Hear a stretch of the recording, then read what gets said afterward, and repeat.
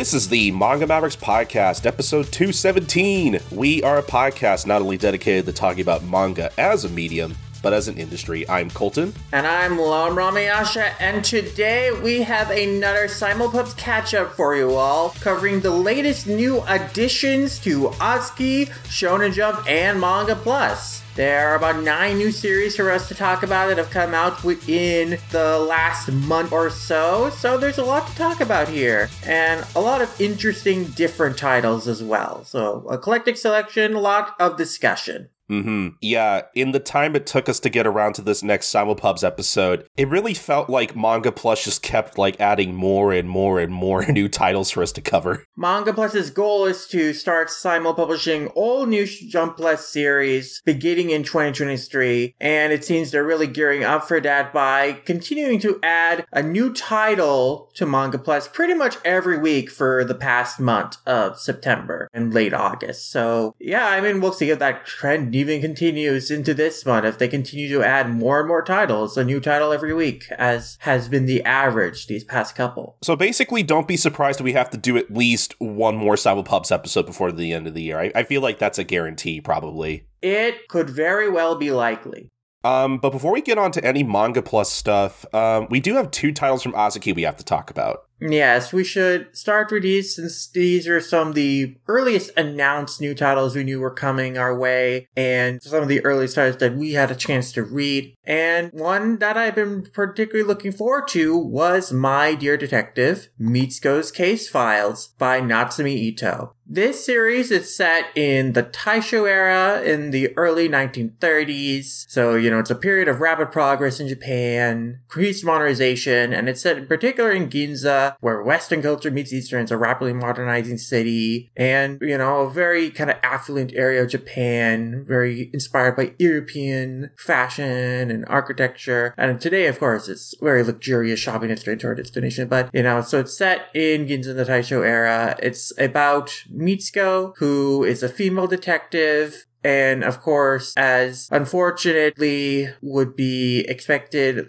she is subject to a lot of discrimination and harassment because she is a woman with a career. And a lot of people in that time are very sexist and devaluing of her and diminishing of her. And so, at her office at one point in the first chapter, it gets graffitied with a whole bunch of just horrible messages don't steal women's jobs and women belong at home and all that kind of crap. However, she's supported at her office by her boss, who up to this point we don't have a name for him. Mitsuko just refers him to the old cat man because he takes care of a pet kitty at his office. But, his boss reached out to her because Mitsuko's dream as a child was that she wanted to be a policeman, but her father really brushed at that idea and called it preposterous. And then later in life, she met the boss of the detective agency, and he offered the job of becoming a detective because it was another way she could help people instead. And so Mitsuko is one of the most successful detectives at her agency, at the Ginza Detective Bureau.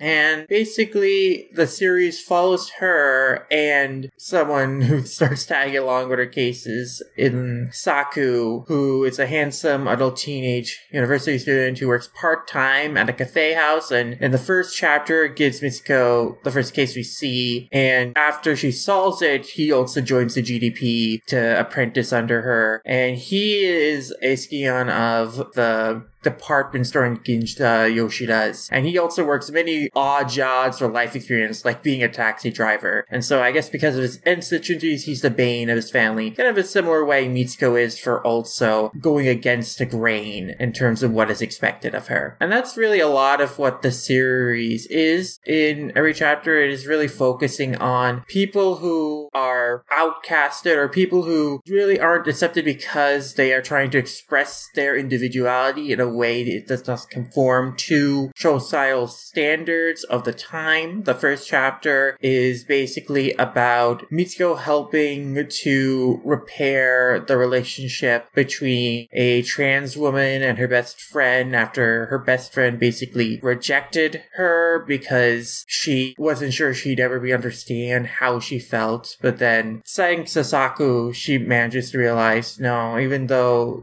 she was kind of rattled by her coming out to her, like she still cares about the person. And so the two of them help reconcile those two friends. And then we have a chapter about a woman who couldn't really sell a painting on her own name, so they had to use her husband's family name in order to sell the painting. And then later in life, she realized she had regrets about that, so she decides to make her own career as a painter under her own name. And then we have a chapter about an actress who is like suffering under kind of the pressures of being criticized by the media and the press and the public, and basically is encouraged by her fellow actress that, hey, I can step away from this life and I can make of it what I choose of it and basically create a whole new life for myself. And even if I do disappear and go it alone, I still have a friend who I can confide and trust in and who will always be there for me. And so we have a lot of different stories like that, which are all about basically people trying to navigate and define what their identity is in a way that is oftentimes bristling up against public perception or public expectations of who they should be, and then finding freedom in transgressing, in just asserting themselves and realizing that what they want to be happy is to basically do and be the things that make them feel most like themselves. Whether it be like Julia in the first chapter realizing she is her most self when she is dressing up in feminine clothing, to the painter in the second chapter who realizes that she feels most like herself when she is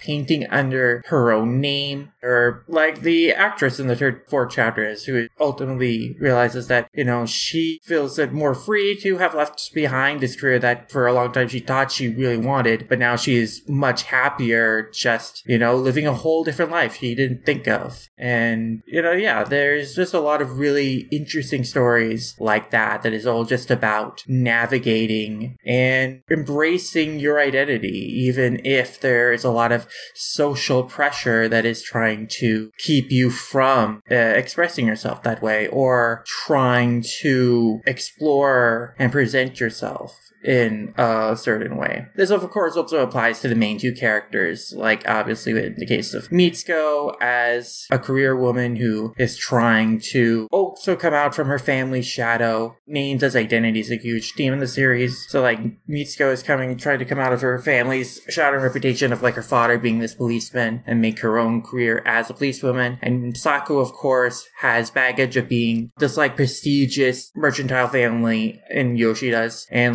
having the expectations that come with being an aristocratic heir, but he wants to work all these different kind of odd jobs that as a rich man he doesn't need to, but he wants to for the life experience, because that's what he enjoys. He enjoys having these different experiences. And yeah, I think the series explores its themes of identity really well so far through its central pair of characters and through each individual story that we've gotten so far. And it's been really, really enjoyable. Yeah, I agree. I thought the series was also very interesting. I like how, because like you were saying, identity is a big part of this series, and I thought that was showcased the best in chapter 2 with the painting case. Because, that's the chapter where we do get to see, Hoshino is kind of made to be invisible in her family, along with Saku and his family. And also Sakai, I think, is the female painter who can't sell her paintings unless she sells it under her husband's name. So I feel like invisibility is a big theme of that chapter. And I really like how that theme kind of ties all those characters together. I like that that's a common thing that they share. Yeah, being seen more than just a name is very well emphasized in that chapter. That feeling of wanting being seen for yourself as the individual. And yeah, the painter and her husband, the auctioneer, are kind of trapped or having to hide behind her husband's family's name and the expectation and reputation that comes with, until they realize, no, I want to paint under my own name. And her husband is, I want to support you because I believe in your talent. I want your name to be known. And yeah, I think that was a really, really, really great story, and the really great encapsulation of the series of themes and what it's trying to explore so far. For sure. This is definitely also another one of those series where, it starts off with a bunch of, one-off stories before we get to, I guess, a bigger, possibly the main plot, maybe. Well, we'll see. This current case I mean, it's 2 chapters in. We'll see if it resolves in the next chapter, but this just could be a longer one of the cases, because the first 2 chapters are all one and dones. Then we had a 2-chapter story, and now we're having one that's going past 2 chapters, but I don't know if it'll be like long term. I could easily see it wrapping up in the next chapter. Yeah, I guess that's true. Okay, yeah, I'm looking at the table of contents for chapter 6, and yeah, it looks like this current case is only like 3 parts, so. Yeah, I mean, it started in chapter 5, so it's 5 and 6, so we'll see if it ends in 7. Mm-hmm. My thought when I got around to chapter 5 was like, oh, of course, I have to stop reading like as soon as a possibly more higher stakes case like starts, which I thought was kind of unfortunate timing, but that's just how it goes sometimes.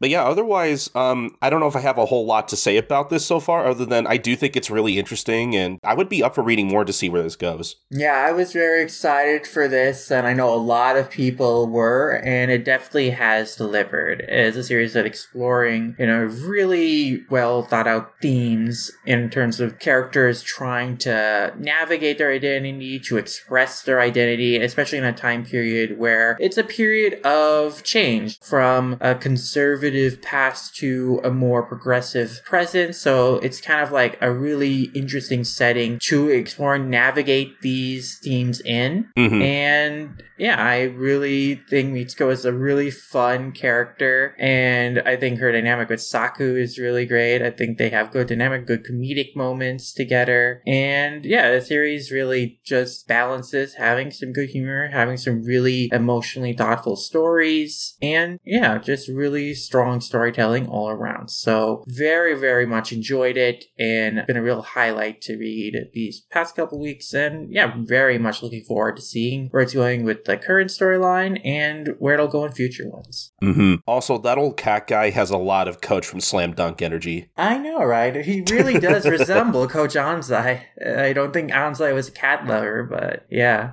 That's a real archetype, I feel, of older, kind of overweight guys, shorter gray hair, round glasses, you don't really see their eyes behind often, short little mustache, We got Anzai and Sakamoto, and then this guy. I really wonder if Slam Dunk popularized that archetype, or if that's been around before then. I'd really like to know.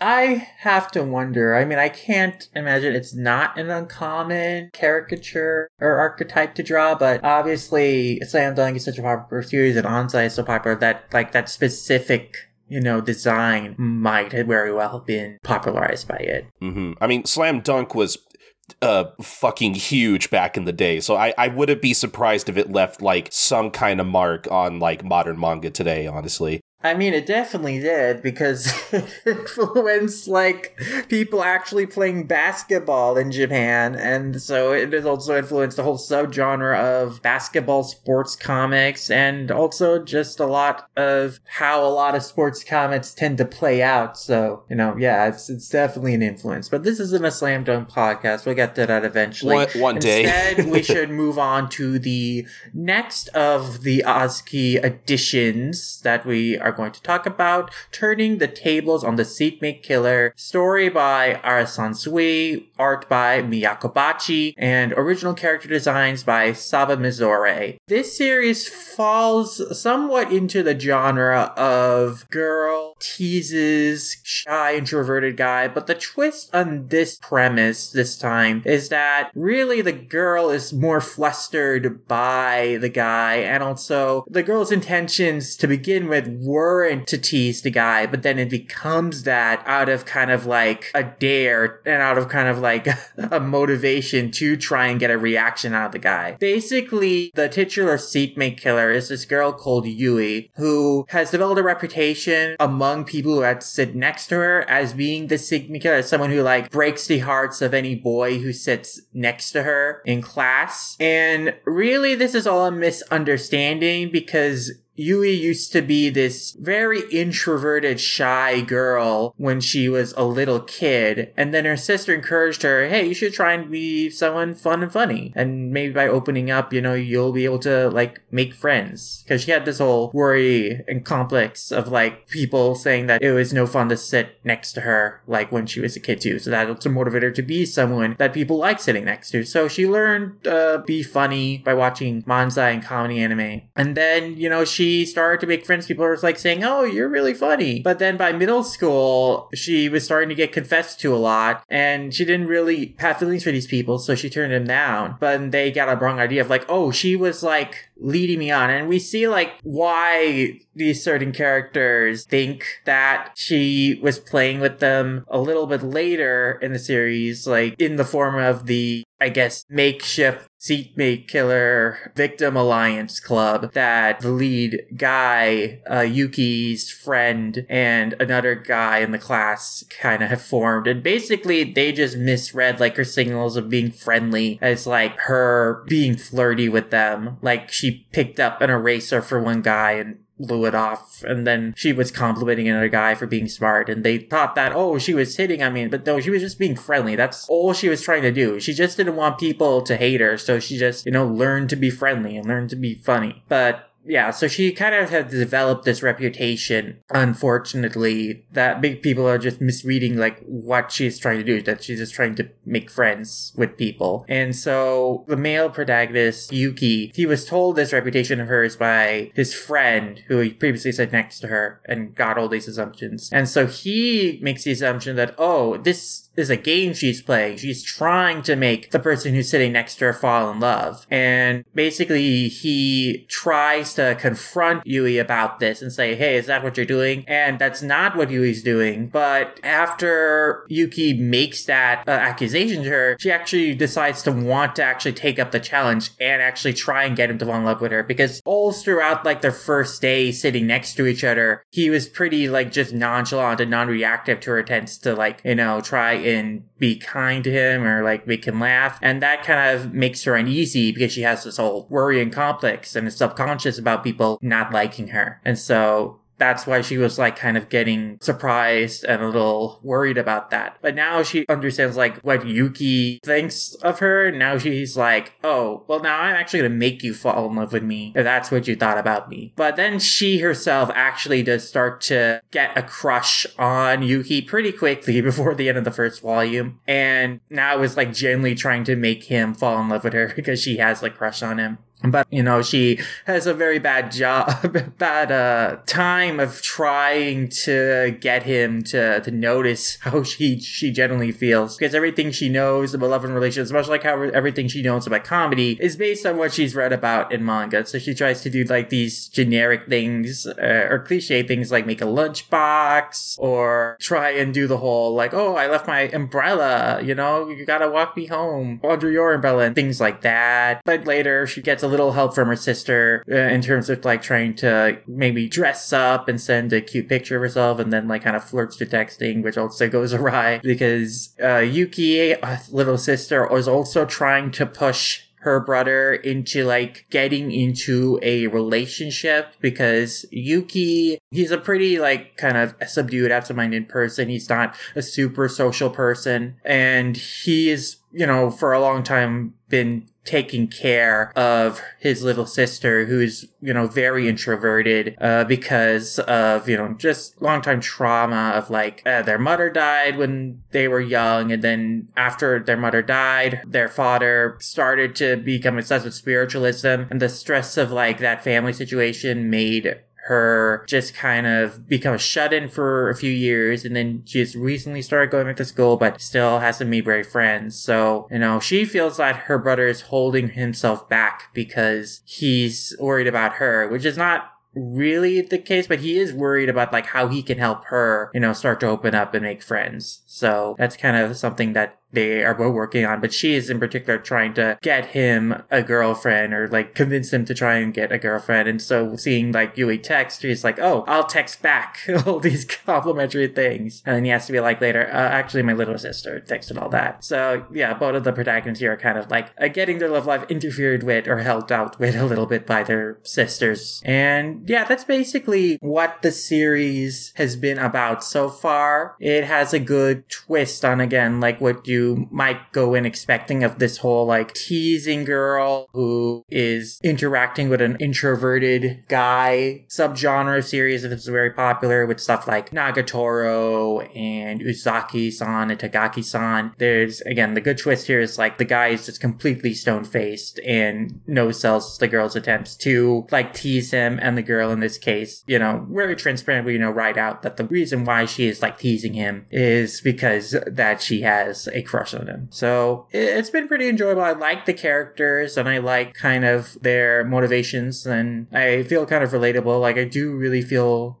for you in particular, who really is just trying to be friendly to people, but then like people are just making misassumptions about her, and then because of those misassumptions or assumptions like her genuine attempts to like try and like flirt with Yuki or get him to notice her are just completely flying flat because Yuki is under the idea that, oh, she's just trying to play a game with me, when no, she's like actually trying to be genuine. So yeah, I think that's like kind of interestingly explored territory, and I do think that it is compelling in the way like, you know, Yuki and his sister are trying to both kind of motivate or thinking about how they can encourage each other to like branch out more socially, so you know that their world isn't like just them. They want to, like, his sister Mina wants to be more of an independent person, so her brother can be more of a independent social person as well. So I think that's like a compelling relationship. I think my biggest criticism is just I don't like a lot of these jokes where like Mina is like undressing to her underwear in front of her brother, and those feel like weird.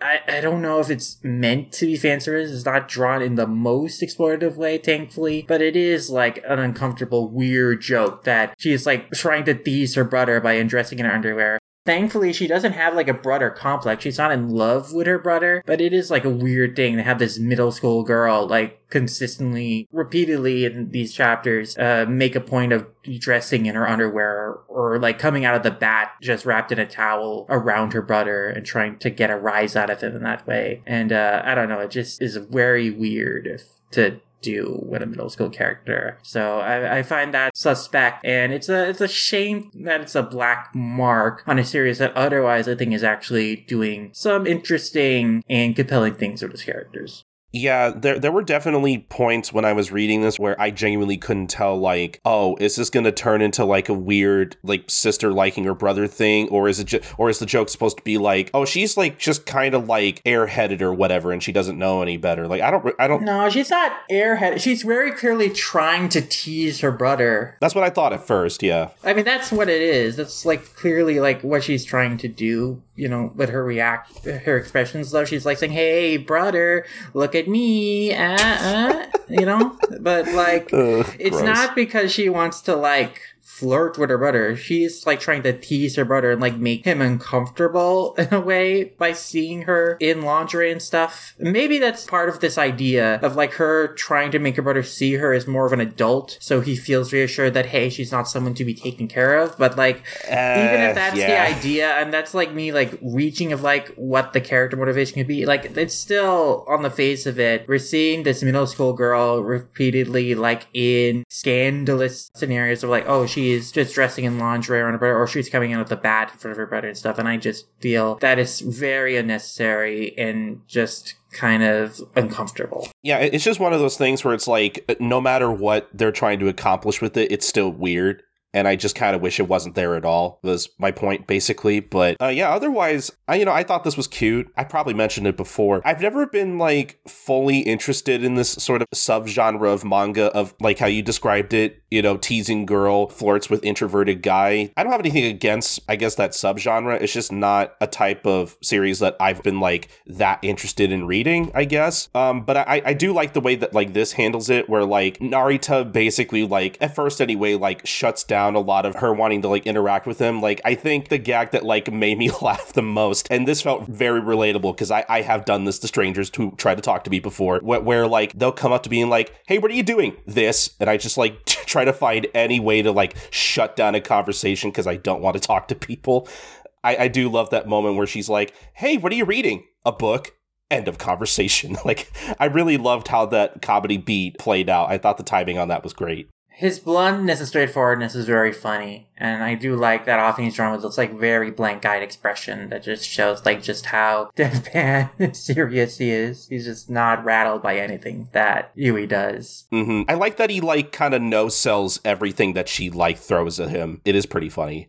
I really like that wrinkle of Yui, you know, like you were saying, how in order to like learn how to interact with people, she like just watched a bunch of like comedy shows and comedy anime. I feel like that's a really like interesting wrinkle of like a kid trying to learn how to like talk to people and be friends, and she just uses what she saw on TV to like try to be a more like, I guess, interesting person or person that like people would want to talk to. Like, I feel like that's a thing that like, I don't know, I felt that very weirdly relatable, because that's definitely how I was as a kid. Because I remember I had trouble trying to make friends and didn't really like talking to people. And I just kind of ended up picking up what I learned on TV. Like, oh, that's how you talk to people. You just throw catchphrases at them or whatever, and they'll be your friend. Like, I feel like that's a very, like, actually realistic, relatable thing for a kid to go through. Yeah, and it's interesting how that works for Yui when she's trying to learn comedy and learn how to make people laugh. But now that she's trying to use the same principles when it comes to actually engaging in romance, the romance tropes are not working on Yuki. So yeah, they keep going awry. So I find that like an interesting contrast of like, hey, she was able to learn, you know, valuable social skills from one type of media, but they aren't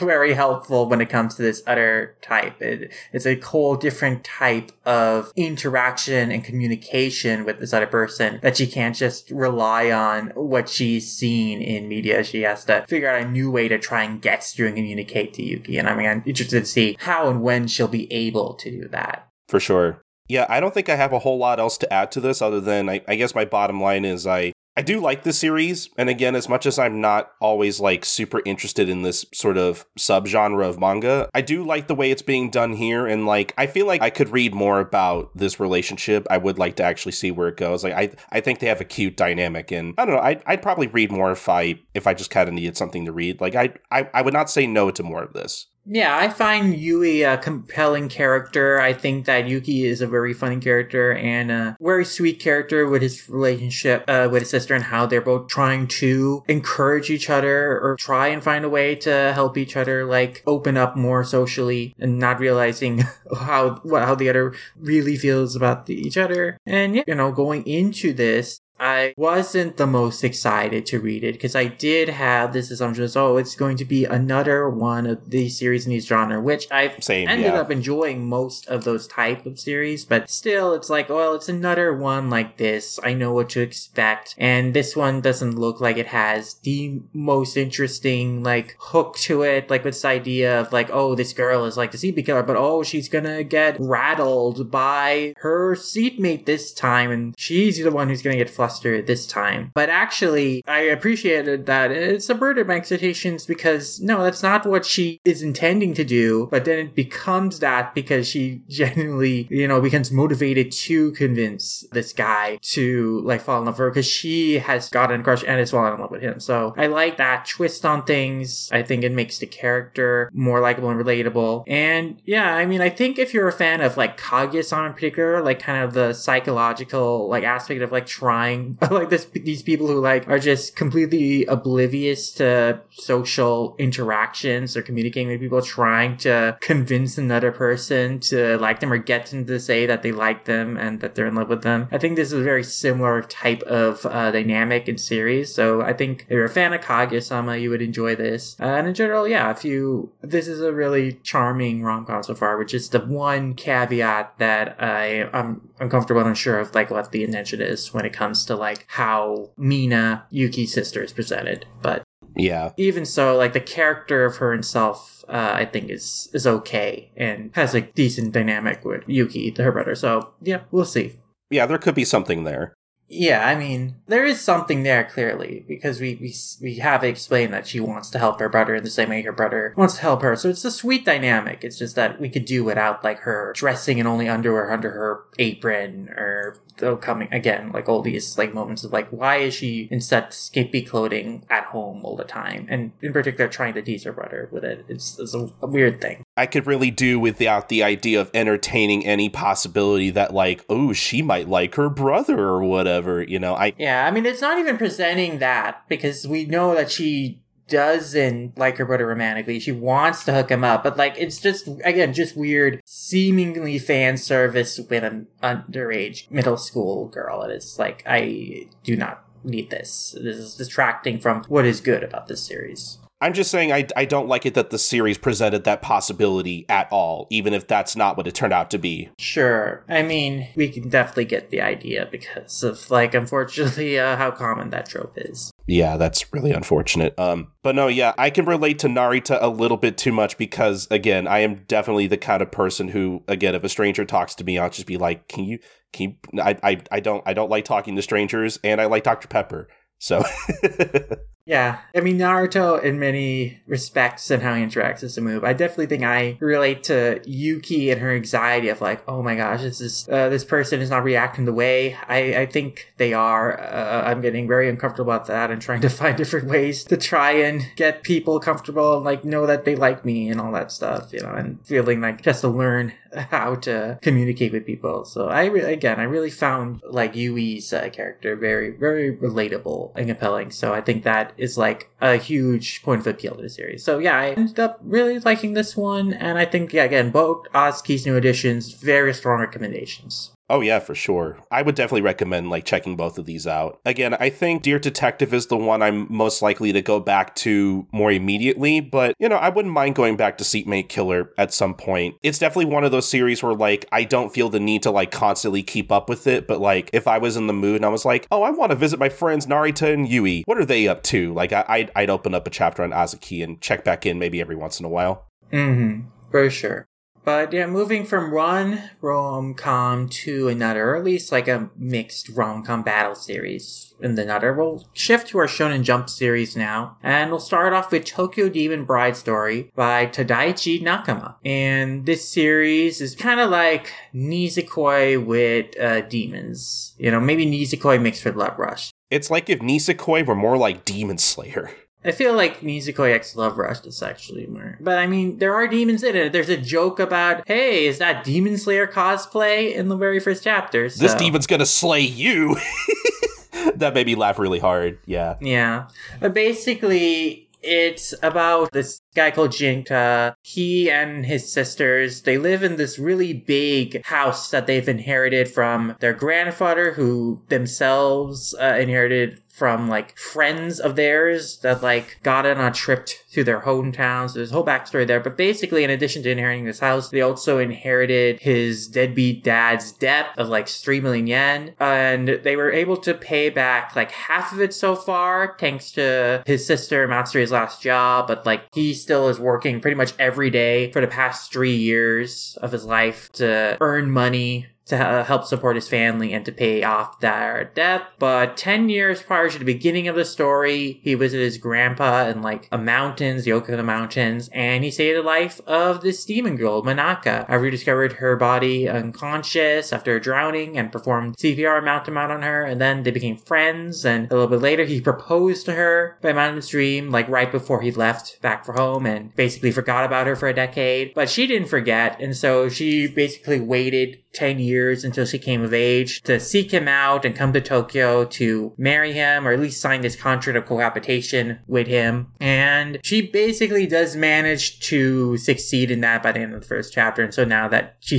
is stuck living with Jinta for the next year, or Jinta is stuck living with her rather for the next year. But basically, in addition to Manaka, other demons and supernatural creatures, other spirits are also coming to Tokyo because they are seemingly drawn by Jinta's blood, because he's a sacred blood, a special type of blood that attracts spirits to him. And he hadn't had problems with spirits for up till now because his house had been protected and he had been protected by this powerful charm, but the charm is now kind of just decayed. So spirits are able to, like, just come and run amok around him. In addition to that, there is something going on in the world where a lot of spirits are crossing into the human world from the other world thanks to a secret bridge. And, it's because of unusual phenomena in the other world that has allowed these spirits to enter the human world. And in addition to that, there seems to be be some big bad thing that it's in the human world now, and the border between the other world and the human world is starting to falter. There's this whole thing in the background about the worlds of the spirits and the worlds of humans starting to merge and intersect in a way, and there seems to be something behind that. But the immediate story is just that Jinta and Minaka basically kind of team up around Tokyo to start investigating and solving like supernatural mishappenings that are being caused by spirits. They're basically hired on by one of Jinta's bosses, a cafe owner, Mr. Shihachi, to kind of like solve these problems all around Tokyo and the city's mysteries. And that's basically the premise of the series so far. And I mentioned my brief thoughts on it when we covered the news of it a little while ago for the September news episode. But yeah, I think that the protagonists are overall likable. I think Jinka is a generally likable dude who, you know, has some good heroic qualities. Good qualities of just being just a decent person that makes him likable. Like, I think in the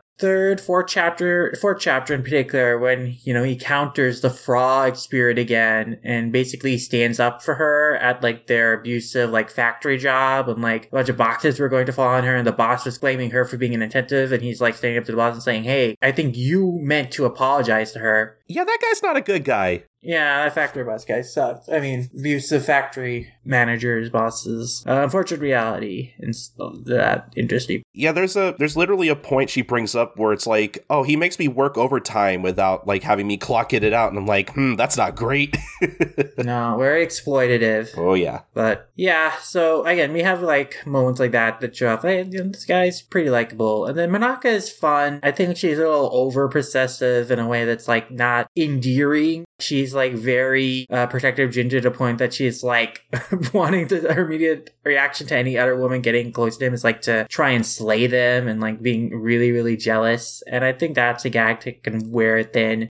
It was funny in the first chapter when she was like misunderstanding that his sister was like another woman close to him, and you know, the sister, it was funny because the sister Matsuri was just like no selling her, is like being like, oh, you're cute, that's a cute cosplay, you know, the whole Demon Slayer joke. But then later it's like her overreaction is like, oh, you know, don't worry, sort of stuff happens, you know, when Minaka's like, oh, I'm sorry for trying to slay you, and she's like, don't worry about it. And like, again, I think the sister Matsuri is a generally very fun character who has just very nonchalant reactions. Like in the second chapter, Minaka has like thinking of, oh, I'm so embarrassed, I didn't bring a toothbrush, I didn't brush my teeth last night, and she's like, oh, don't worry about it, and she gives a thumbs up and saying, I didn't brush my teeth either too.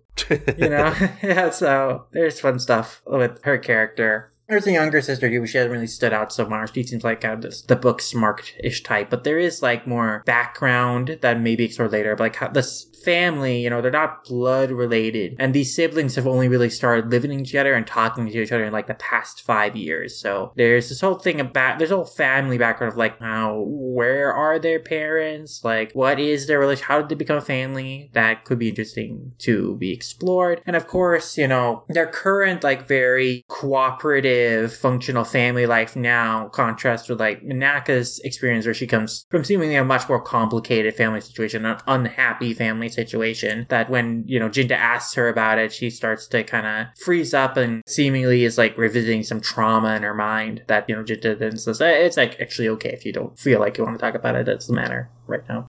So yeah, there's an interesting backstory to these characters that's already been set up that is intriguing enough that I want to see how it plays out and how it is explored in terms of the characters' backgrounds and the relationships with one another. But yeah, overall there's been some good action stuff, there's been some good character stuff, some world building stuff, so a pretty solid start for another iteration of these kind of supernatural spirit slaying type series, demon slaying type series, which, you know, it's a very prolific genre, but this has some points of charm that makes it enjoyable so far. Yeah, I gotta tell you, I like this way more than I thought I was going to.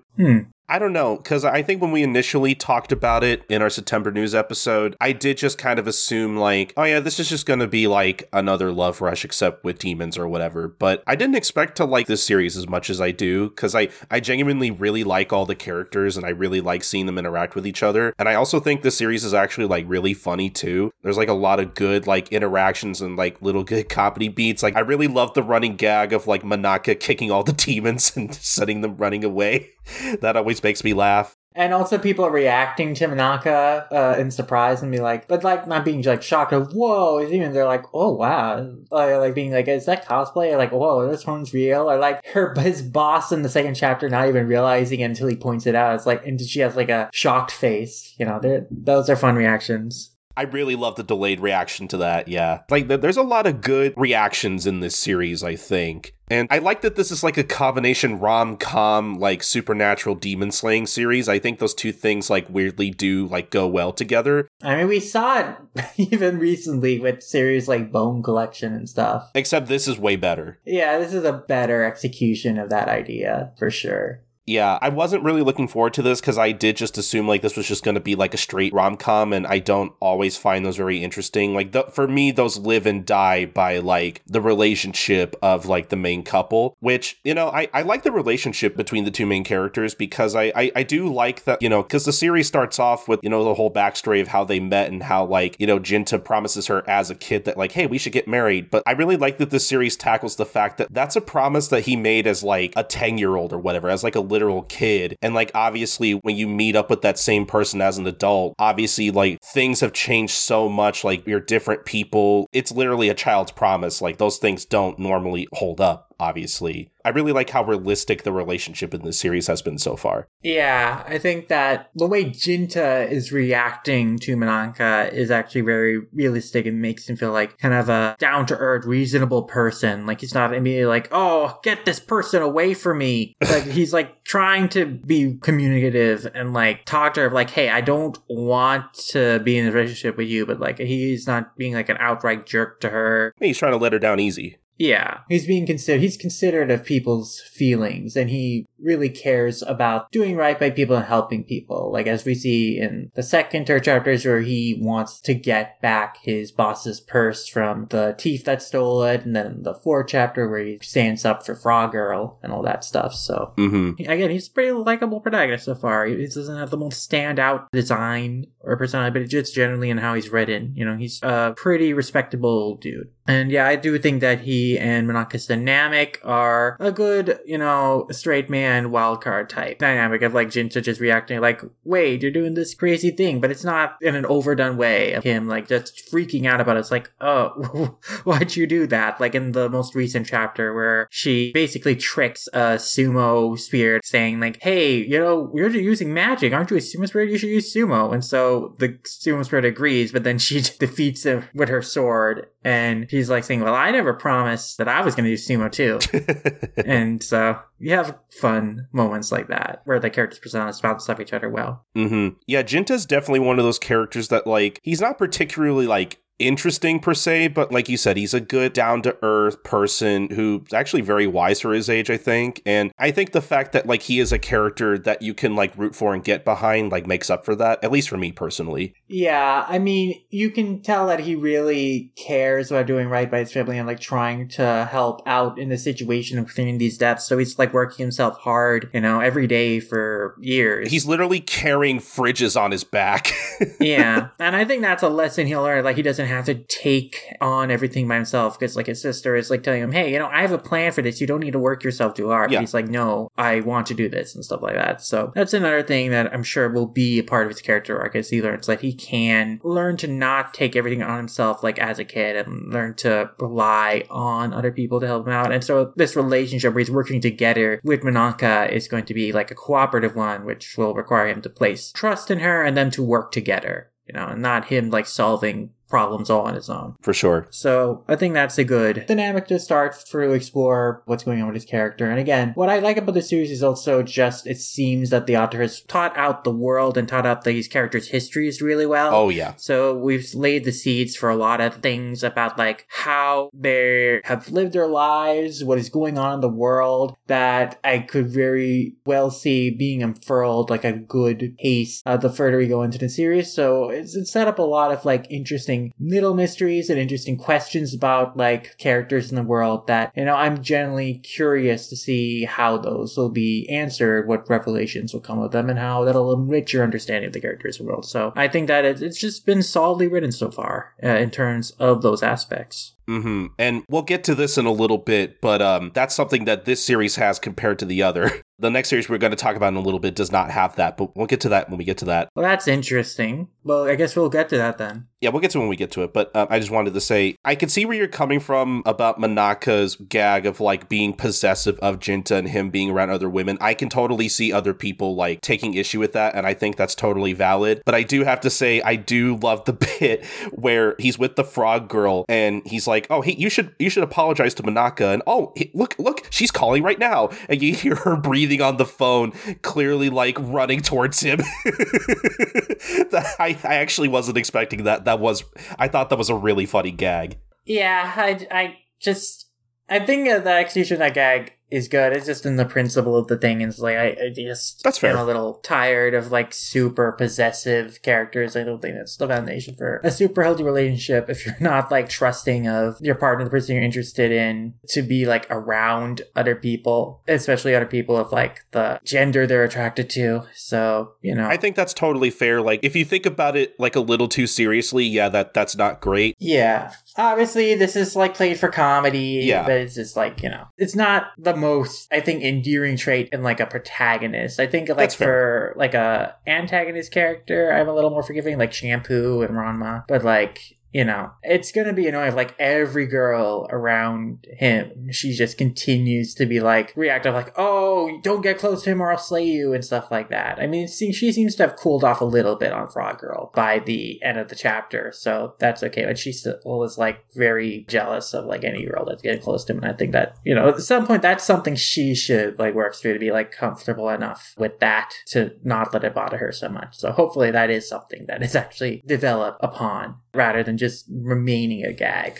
I think that's fair. I totally agree with that, and I totally see that. I think it's just with me personally, like, I'm not bothered by it yet because I feel like they've been able to do it in a way where, like, every time it's at least kind of funny and it doesn't, like, bother me as much. But I do agree this is the kind of thing that, like, I think can get tired if we just, like, rely on the same gag over and over again. It would be interesting to see if, like, she genuinely, like, grows out of that and that maybe becomes, like, maybe part of an arc for her. I think that would be kind of interesting. I think that would be good character growth for her to not be so insecure that, like, her crush being around other women just makes her violently reactive of, like, saying, no, get away from him because I don't want him to be in love or have a relationship with anyone besides me. I could see this series doing that, honestly. Yeah. I mean, we're seeing the seeds of, like, you know, Jinta, a long-term projection for his arc being like, hey, I don't need to take everything on for himself. So for Manaka, it could be, hey, I don't need to cling so hard to this person I care about. I can trust them around other people and know that, hey, that doesn't mean that he will be taken away from me. Yeah, so far I think what I like about the series the most, because I guess, like, as a rom-com, is that, like, so far it is bereft of a lot of the, like, sort of manga rom-com cliches that, like, I really, really don't like. I mean, we're only a few chapters in, so maybe there could be a misstep, I don't know. But so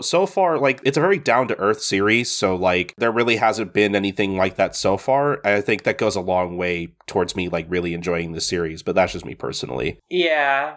I think we have definitely avoided a lot of basic cliches thanks to the fact that it has been more focused on solving, like, these supernatural problems rather than any, like, school hijinks where, you know, a lot of those tropes are well-trodden territories, so they can get tiresome repetition. But yeah, we'll see how the dynamic continues to evolve. Obviously, there's going to be more girls that are going to get involved if the, you know, color spread in the first chapter is any indication. At least get, like, some girl in an oversized coat, maybe like a spooky Frankenstein-y girl. Then there's, like, a cat girl. Oh yeah, there's, that's like, right. This girl in a suit that seems to have stitches on her face. So yeah, we're at least getting, like, in addition to Frog Girl, like, 3 other girls, and see what kind of a dynamic they allow to the series, whether this is going to be a harem series and stuff like that.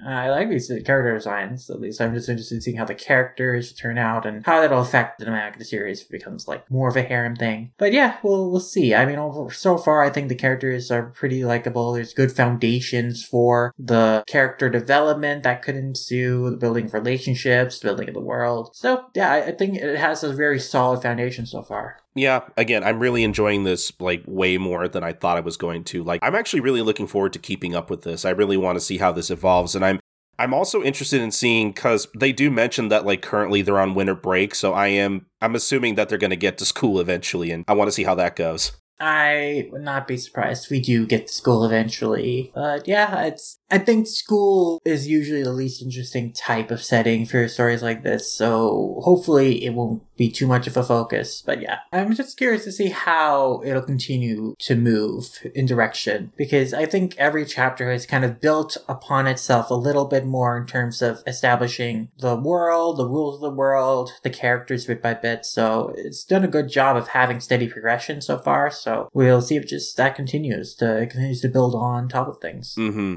And I'm just going to use this to transition into the next series. I'm just going to be totally honest. I like this way more than the next series we have to talk about, honestly. That's so surprising. Because basically, from my just perceptions, from my like understandings, like just how these series have been received in the communities that I've been a part of, Ginka Luna is far more the more well liked and popular of the two series so far. That's interesting. Ginka Luna by Shunpa Watanabe, and yeah, the story of this one, just before we get to talking about it, is that it's about this orphan girl named Luna who is living alone on a snowy mountain. She lost her mother in an epidemic and never knew her father. And, one day, she just notices the snowman on this hillside after, like, going out on a, expedition to get some snow banners herself. And she's like, oh, this snowman looks a little cold. So she gives it her cap and goggles. And then later, in a very frosty-ish twist, like, the snowman comes to life and comes to her home and is like, hey, to repay you for your act of kindness, I want to help you. And, when it comes to, like, normal tasks, like, doing it the normal way, like fishing, the snowman Ginka is pretty useless. But that is revealed, he's actually a really powerful sorcerer. He actually used to be a legendary sorcerer who used to be human and was transformed into a snowman after a fight with another powerful sorcerer and got his body taken from him and soul trapped in a snowman. And basically, he was kind of cursed to just live on this snowy hill forever because his body will melt if he ever leaves it. He can't use magic if he ever leaves it. But basically, after finding out that,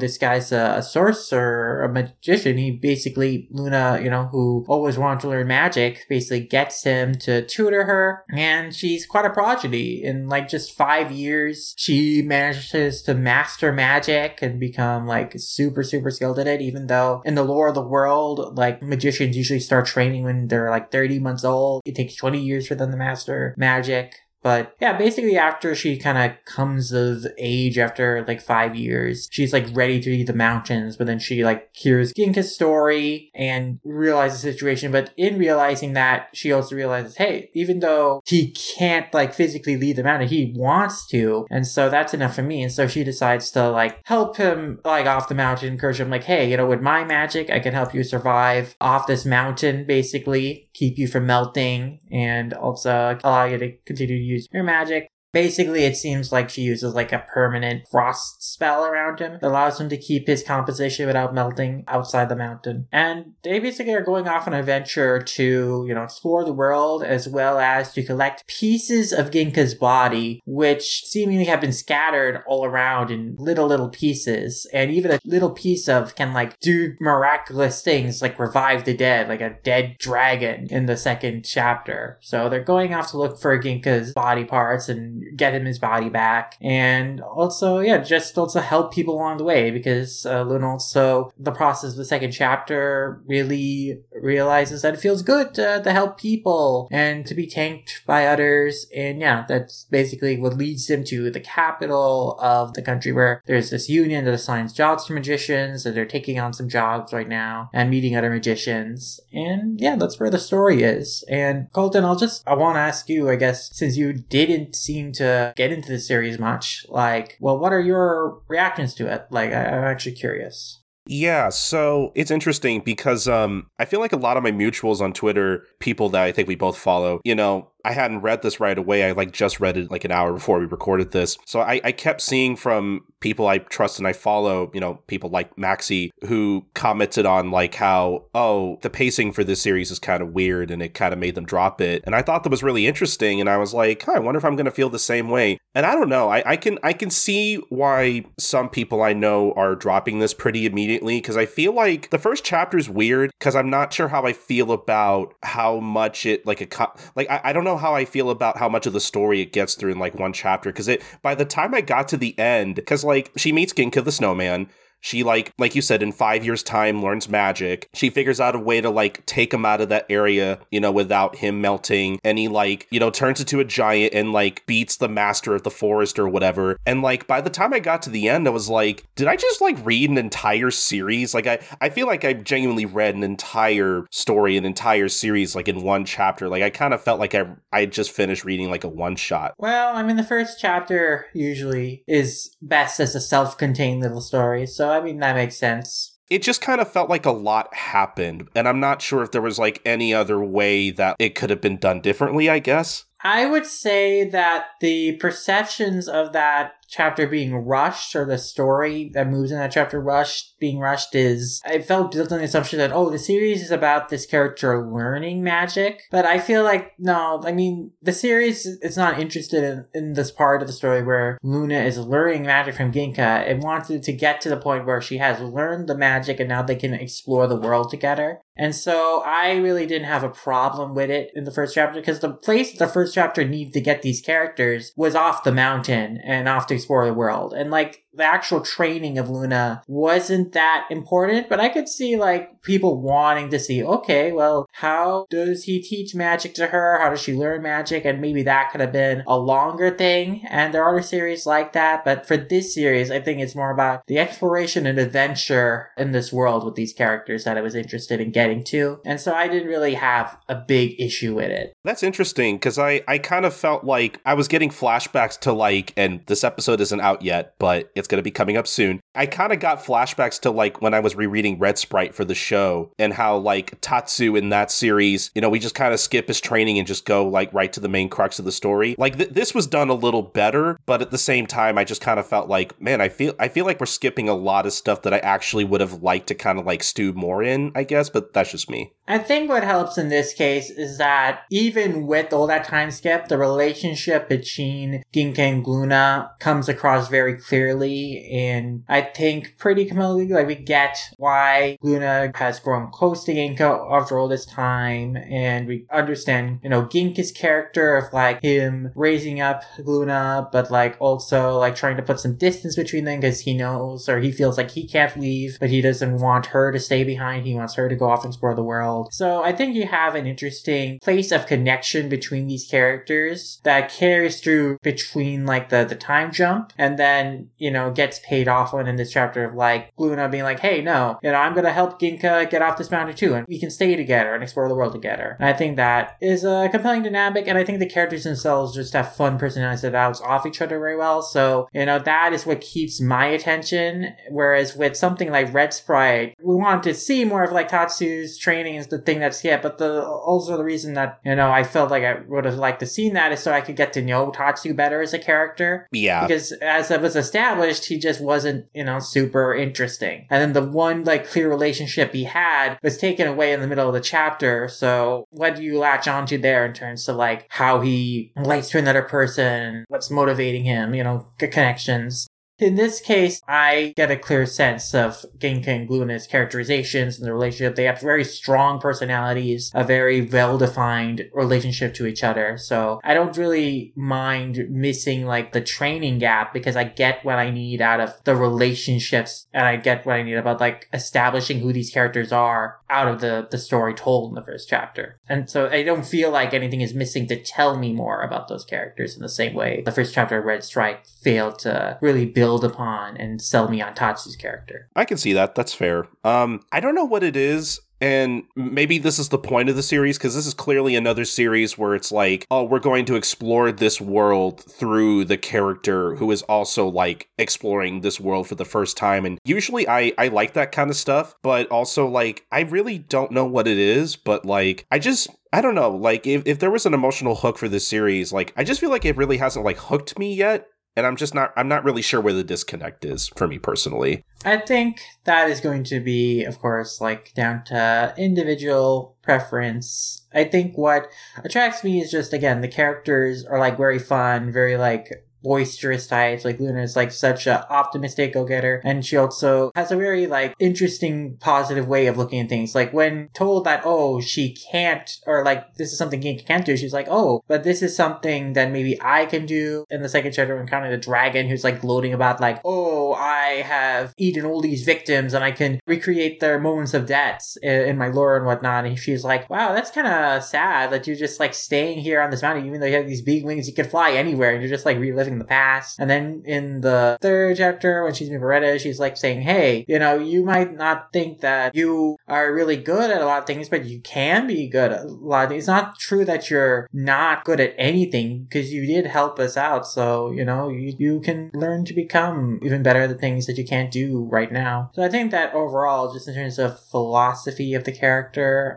in terms of like the positive outlook of like, you know, hey, you know, there's a lot of things that you're capable of doing. Don't feel like you're bound by limitations, which is a core part of the series of like magic is honed by people who can break free from common sense and can really just express and explore their creativity. And so to be able to look at things from another perspective rather than be boxed in from one way of thinking is something that's very valued, and I think that explored very well in Luna's character and her outlook on the world, and how she expresses that to other people. So I'm liking that a lot, and I think, again, Ginka is like a fun complement to their character. There's clearly a lot more mystery behind him in terms of his backstory. We have this very sudden, intense moment he has up towards the end of the second chapter where he's like, no one else should be able to use that magic besides me, when he's talking about like the possible misuses of like his body being used by other people for magical power and all that stuff. So, you know, there's more behind his character. Like, he seems like an affable type, you know, very silly type, but then he might have this sudden serious side. So, you know, that's just a good building up of his mystique and character. And again, he's just a fun design, thing get exaggerated in fun ways. And a fun personality, like when he gets like super drunk in the third chapter, it's like super money obsessed. And then the fourth chapter, he likes making these stone statues of himself. You know, so they're just like fun little moments of comedy. There's just like really strong characterization for our leads, just pretty likable, enjoyable, wrong, good like spirit philosophy to it. And I think the art is a huge great sell to it too. Yeah, like for there's sure. some really great dynamic posing, like the shot where Luna is like running towards Ginka after hearing about his backstory and is like going to go collect him. Like there's some really amazing exaggerations of her limbs as she's like lunging forward. Yeah, that was good. And we have really cool dynamic action shots. Like there's some really great spreads of like Luna like freezing Ginka back to a snowman form in the first chapter. Or like the spread in the third chapter of like them doing all the jobs together is just really coolly posed. So I think the art is so strong in the series, so dynamic. I think that's the strongest part, yeah. Yeah, it just helps sell it even more. Just like, oh man, there's just like a lot of punch and energy to this. So it's a really fun read. At least that's how I felt about it. And yeah, I mean, I just find myself endeared to it and just find myself like, I think it's very well drawn, very funny series, good characters. So yeah, I'm all on board for the adventure, and I'd like to see where it goes. I'm gonna wait and see where it goes. I'm not totally ready to like, you know, drop it just yet. Again, like I said, I just feel like it hasn't like totally hooked me as much as like Tokyo Demon Bride story has. Whereas I feel like with that series, I feel like I'm actually already pretty attached to the characters and I really want to see where their story goes. Whereas I feel like with this series, I like the characters and I think they're fun, but I don't know what it is. I just feel like there hasn't been like that thing, that one aspect that like usually really hooks me with some series. I just don't feel like I've found that yet. That's just me personally. I will say, I think Ginka is like the best character in the series. Like, I just love that like he is basically the opposite of Frosty the Snowman, that like he's lazy. He basically mostly wants to do things for money and he's kind of greedy. Like, I really like that take on that character. I think he could be really fun. And I'm mostly reading the series for him and like the good art, like you were saying. Like that page you brought up with Luna kind of running towards Ginka really reminded me of something, like it looked like something out of Don to Don almost. Yeah, same like vibe in terms of like how really skillfully the artist can exaggerate the characters' poses, their limbs and movements. You know, have like these super exaggerated drawings of characters to communicate movement, motion, intensity. Like I really appreciate that. Mm-hmm. But yeah, I find Ginka fun. I think again, it's like a fun twist on the Frosty archetype to have him be more of a kind of selfish type of character, but of course also still have a good heart. But yeah, for the reasons I said before, I think I'm very much drawn to Luna. And I'm also really liking Beretta as kind of like a relatable, she feels like she can't do a whole lot of things, but she's being encouraged like, actually, there's a lot of things you can do, and you can get better at things you can't do. So I'm liking her as an addition to the group. And then we'll see how this new character, Anemone, who's like the kind of, I guess, prodigy of like her generation of magicians, what she'll add to the group dynamic as maybe like probably a rival type or just maybe like someone who's like just very competitive and protective of her image. But let's see. Yeah, just to make it clear, I'm not saying that this series is like a lost cause or anything, and like I still think the series has a lot to offer, and I do think there's good here. I'm just saying that out of the two, I think I am much more looking forward to Tokyo Demon Bride story, and with this, I feel like I kind of need more time to see like if I could find something in there that can like truly really hook me into like really wanting to read more, other than just like, again, Ginka being a fun character and also the art. Like I feel like I kind of need more personally, but I'm willing to give this series a bit more time to see if it like hooks me in a bit more.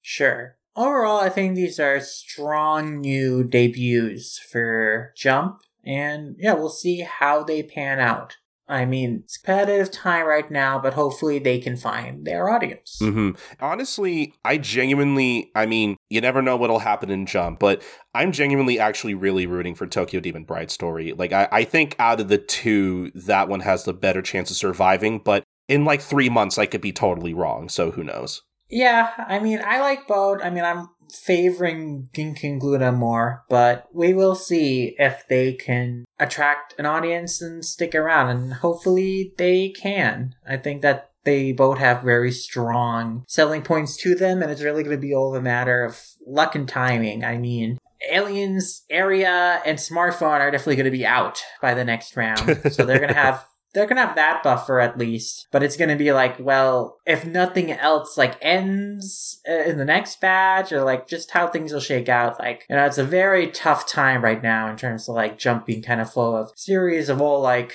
generally decently popular, unless like Jump is willing to like go at something or something ends. So new series really have a tough time. But hopefully they can carve their way out in a way that like Jump invests in them sticking around. Hopefully. That reminds me, I owe you $5 because a Super Smartphone has definitely lasted more than 13 chapters. Yep. You should definitely, I guess, PayPal that to me. Whatever. Like, I'm not too caught up on it, but yeah, no, I did win that bet. You won that bet fair and square. And that means I will have to review In Another World with my smartphone, the anime, over at our Patreon. So yes, probably won't be coming out this year, but we'll try to make time for that sometime next year. But yes, I do owe everyone a review of that anime in particular. So we'll get to it when we get to it, but it is coming. Just to put that on the record, it is coming. I think we should get on to some Manga Plus stuff. Yeah, so like we said before, Manga Plus has been adding a new series every week for the past month or so, really gearing up for that plan of theirs to add pretty much every new Shonen Jump Plus series that starts in 2023 to their lineup. So we got a lot of recent debuts just been automatically added to Manga Plus recently. So we'll start off, we'll go through them in order, and we'll start off with Skeleton Double by Tonkaku Kondo, who was previously the creator of the series Katazukuek Kurenai Kami-sama, which I don't know much about, but basically this series is about this kid whose dad was killed suddenly, mysteriously, in Jinjuku like 8 years ago. And so now this kid Yodomi, he's kind of grown up and moved on with his life. His family's in a better place now. And he's kind of content. So he's not super worried about it. But like the past is kind of like dug up, brought to him,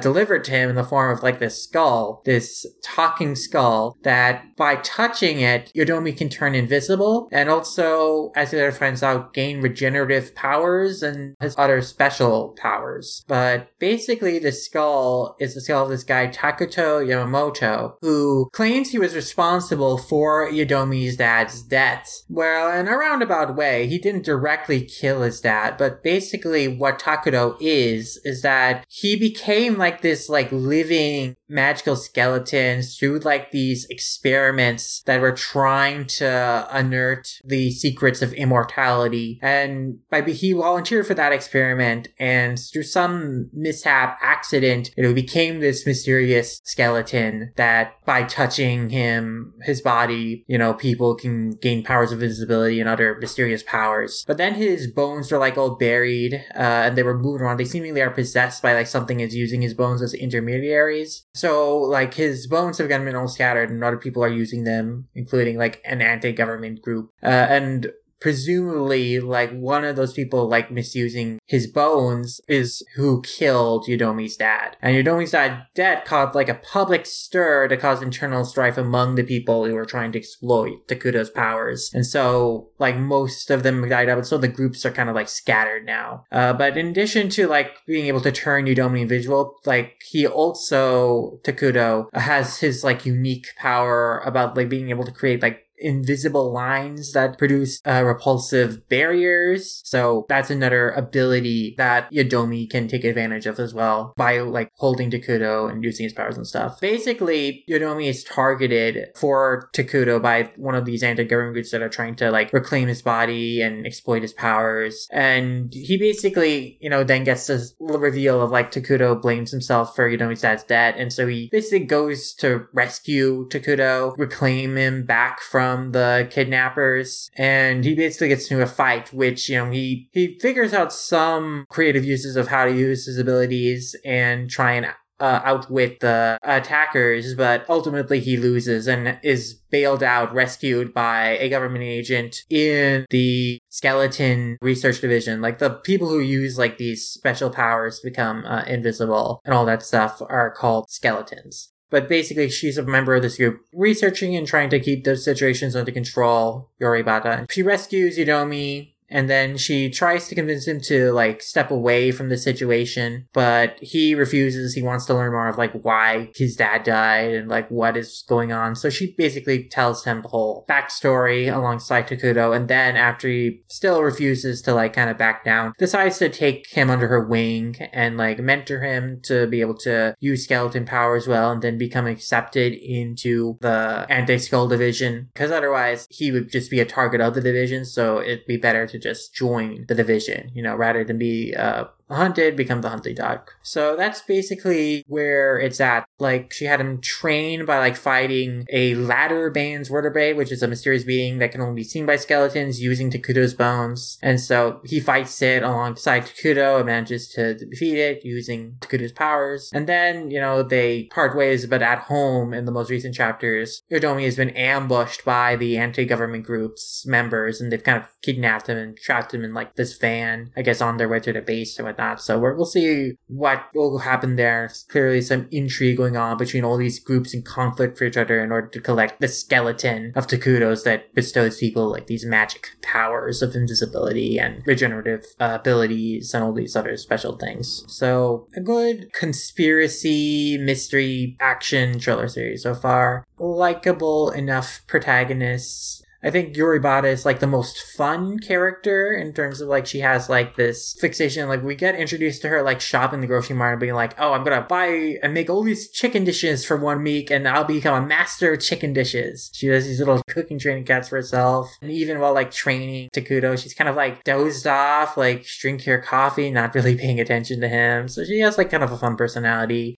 I like Takuto's design as like the skull head with like exclamation mark eye holes, which if he wasn't really a human originally, I wonder how he got exclamation mark eye holes. Did he look like that as a human? Probably not, but I think that's a fun design. And I think the powers of the skeletons, like how they're defined and kind of the rules that are set forth so far are interesting. There's interesting, like, again, things going on in terms of the world and computers, like who is being truthful to Yodomi, like how much is he really being led on to know, how much more is being kept secret from him, like what are all these groups really after? I think there's some interesting, like, intrigue there. And yeah, I think overall it's been pretty solid as, like, again, a mystery, conspiracy, action series. Yeah, I feel the same way. I thought it was interesting. Yet again, another of these types of series where it's like the main character gets like powers and he meets other people with these powers. And then it's seeming like he's going to probably join the same group that Yoribata's a part of eventually, probably.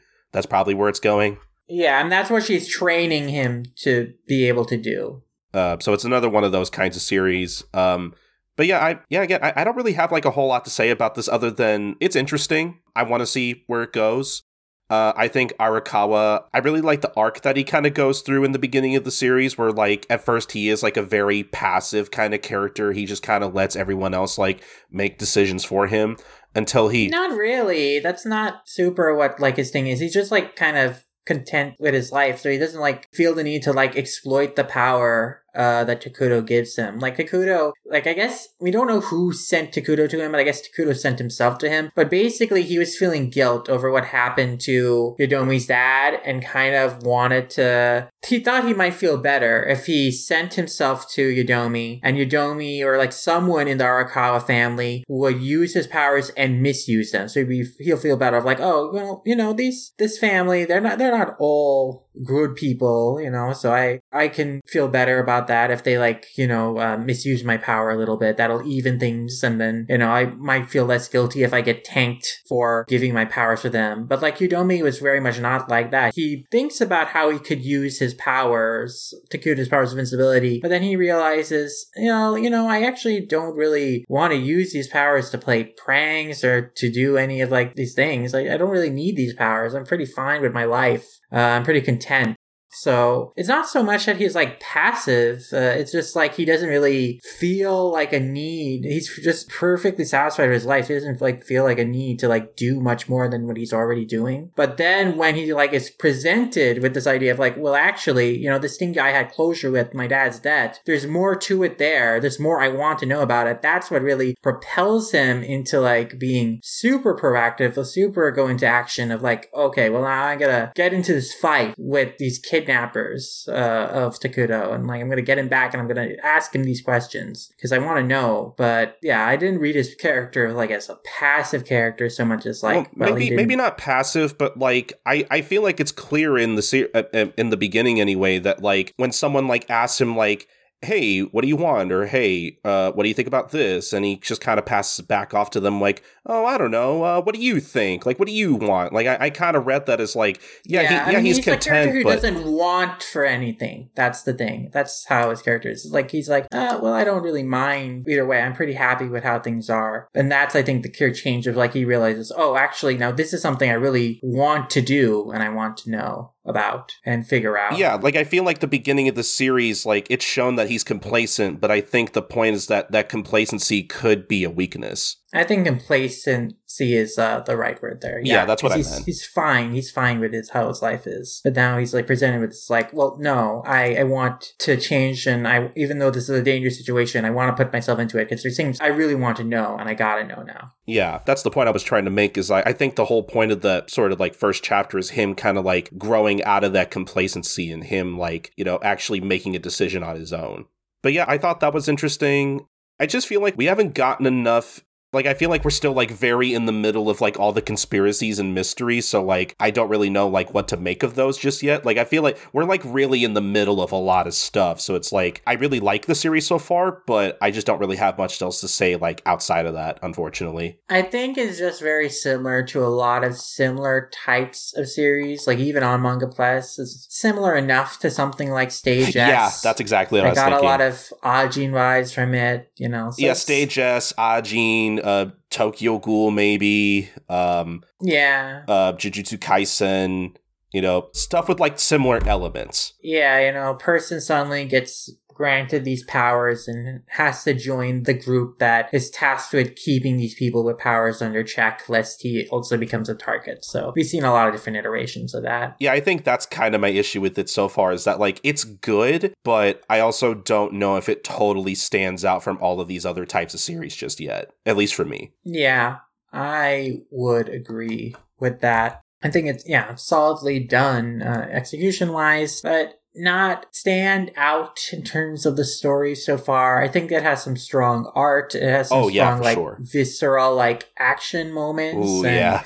You know, moments of gore and brutality. Like, limbs are getting twisted off by these powers. God. And, you know... Yeah. Just... horribly mangled body is also like at one point they were gonna crush Yodomi with a car, and we see like the wheels on his chest, and it's like gonna go over his head. So there's some really brutal stuff that is depicted. So that definitely adds like another quality to it of like that makes it interesting. But in terms of like the character story themselves, not a whole lot stands out too much besides like some aesthetic things. Like again, the design of Takuto as like this skull with exclamation eyes. Or, like, I guess the design of this weird skeleton centipede worm thing in the latter band's vertebrae that they fight. That felt like something out of Chainsaw Man. Yeah, very unique, creepy monster design playing on, like, human body parts. So, yeah, and then, of course, like, the powers, I guess, have interesting implications or implementations. Like, the guy that, you know, he fights, who, like, slings his blood in a way that, like, upon impact on another person, it can, like, twist whatever it touches. So, like, it twists, like, his limbs, it could twist, like, things around him. I think that was an interestingly used power, and so there could be more powers like that that are used in creative ways. For sure, yeah. So,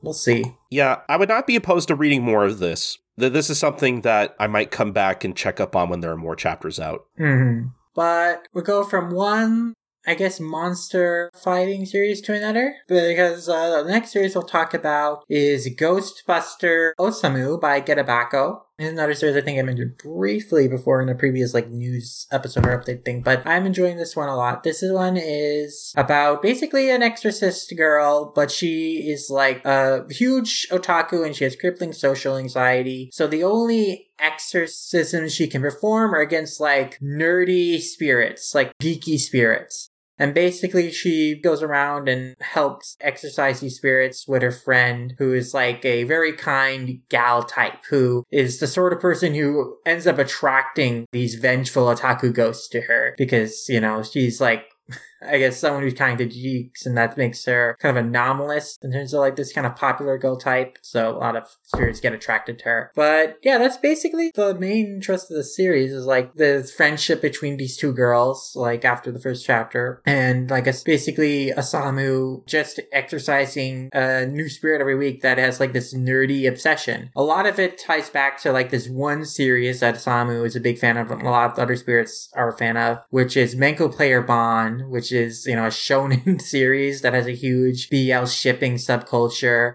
So, like, in the first chapter, Osamu comes across a ghost who's supporting the reverse pair of the main pair. So, in the reverse pair, like, the character of Bon is the top and Hizu is bottom, whereas in the normal pairing, Hizu is the top and Bon is the bottom. And so, like, this ghost is haunting Kaika's room. And so, Osamu goes and exercises it by basically fighting and arguing with the spirit. Like, literally, like, fighting it and basically talking with her fists, kind of literally, and trying until the spirit is satisfied by the debate and argument. But in the process, they destroy Kaika's house. So Kaika moves in with Osamu, and then she lives with her for a few chapters before moving back out. But then, like, Osamu, having gone very close to her, comes to exercise another spirit at her place and confesses to her, like, hey, you know, I really miss you. And, you know, Kaika and her part is like, she has the thing going on where she's really friendly and kind of stuff, but she also comes from like this rural hometown, and she's also very worried about causing problems for people. Like, she doesn't want to cause problems for other people. So she initially is like reluctant to continue living with Osamu because she feels like she doesn't want to give her trouble. But Osamu's like, no, you're not been a trouble to me. You've been a source of encouragement and comfort. And so they move back in together. So I think they have a sweet friendship relationship there. But yeah, I mean, other spirits that they encounter in this series, like in the second chapter, it's a ghost that is obsessed with rolling loot boxes in this like Odin personification rhythm game. And so like Osamu has to exercise this ghost for like not falling into temptation to also start rolling loot boxes herself. So Kaika has to keep her grounded by like reminding her that the Menko Player Bond movie is coming out and reading like the plot summary while she's fighting so she doesn't get distracted, which is fun. In the third chapter, you know, they encounter a ghost where like the ghost is trying to push Menko Player Bond and others as like kind of missionary work. And of course, like Osamu first tries to pretend like, oh, I haven't read it before, so she can make the ghost feel good about like converting a newbie to the series. But then eventually she gets like kind of exposed as already being a fan, so they get like her rival to read it instead, and her rival becomes genuinely hooked on it. That was genuinely my favorite chapter of the series so far. That was funny. It's like the rival's like looking down on nerdy hobbies and looks down on Osamu, but like she starts reading the series, and then you see a cut, and she's like freaking out, saying next, and it's like, whoa, no, this can't be happening serious. Like, he knows that he doesn't really feel that way, right? And so she gets super obsessed with the series, and the chapter ends with her just in her room continuing to read it and just obsessed with when the next chapter is coming out, and like vowing revenge on Isamu for turning her into a nerd too. So I think that's a fun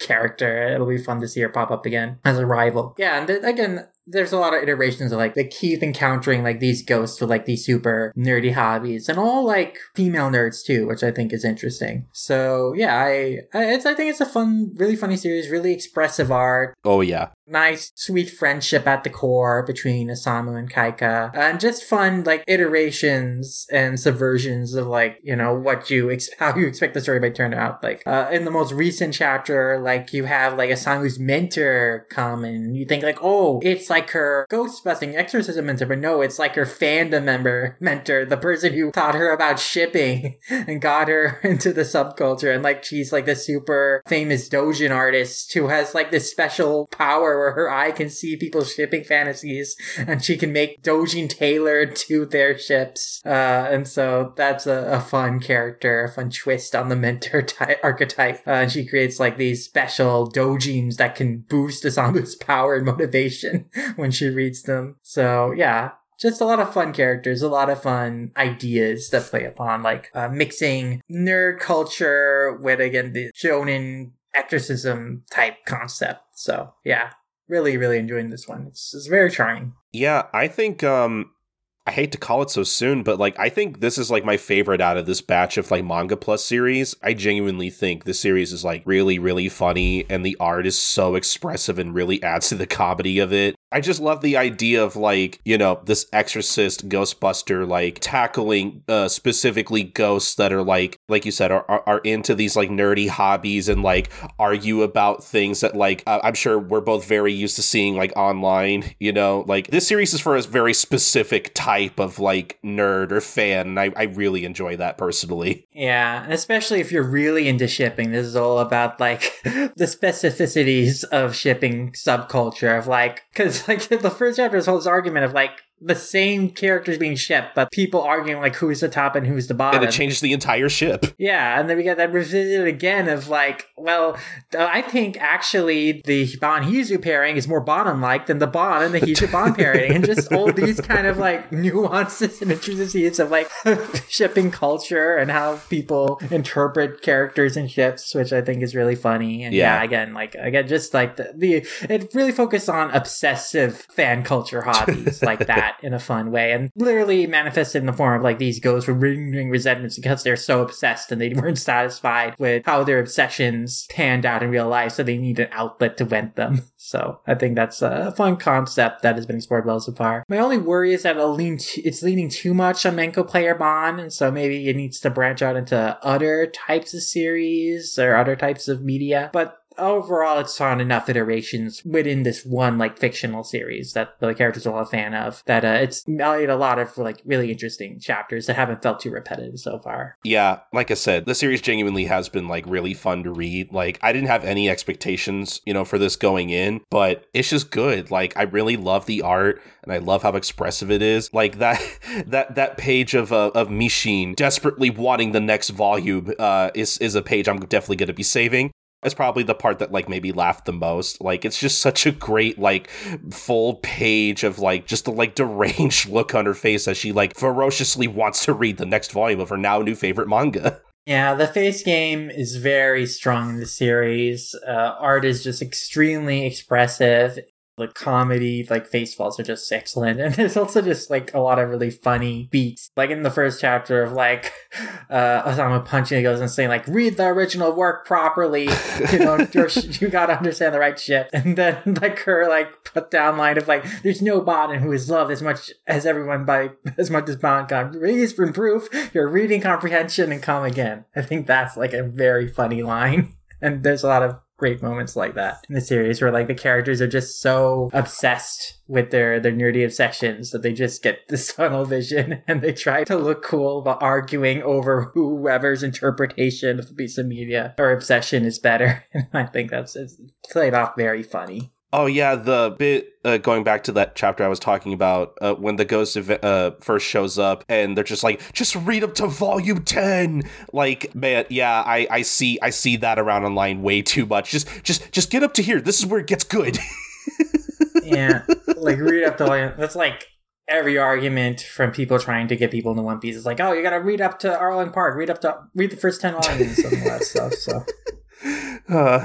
Yeah, it's just like there's just like really specific like online fandom things in here that like I find really really relatable. Like if you're a specific kind of online nerd, like this is for you. Yeah, for sure. But overall, it's just, like I said, it's just really, really funny and the art's good. And I really want to read more of this, actually. Like, it's genuinely a lot funnier than, like, I had any idea it was going to be. Yeah, no, this has been a delight to read. Very fun series, very charming characters. And I have been enjoying it, and I think I'll continue to enjoy it. Again, if you've ever been, like, again, just part of fandom communities, I think this is well observed. The types of people in them, the types of conversations that you'll find in them, just exaggerated to hilarious extremes. Oh, for sure. This definitely gets a recommend from me. Yeah, I definitely think it's my favorite of the batch as well. But we still have a couple more series to talk about. And the next one, we're getting in a little more serious direction. The Dark Doctor Ikaru by Heichi. The series is interesting because originally the first 4 chapters of it were a mini-series that were redone for this serialization. And then now it's going a new direction, continuing the story with the 5th chapter onward. But basically the setting is a world in which a meteor, a star of some kind, basically kind of rained down on the earth and kind of let loose like more than 100 million new diseases, which currently there are like 30,000 known in the world. So like that's a lot of new diseases. And so a lot of these diseases are like transformative, or like they transfigure the person's body, at least in these first couple chapters. Like, because in the first chapter, it's like a disease that, you know, turns people into zombies. In the second chapter, it's like one that kind of gives people like dragon-like appendages, like horns and scales and limbs and stuff. So that's kind of interesting. And then in the most recent chapter, we get like this guy who has this collection of all these people with diseases, and they're all like people who have been transformed into something because of disease. So it's kind of an interesting, like, common theme. But basically, the protagonist is Ikaru. He's a so-called Dark Doctor because he's a very dark person. Like, he has very unconventional treatments that because he creates like antibodies in his own body, in his blood, by purposely letting himself get infected by them and allowing his cells to like kind of break them down, destroy them, and then he can like use his blood.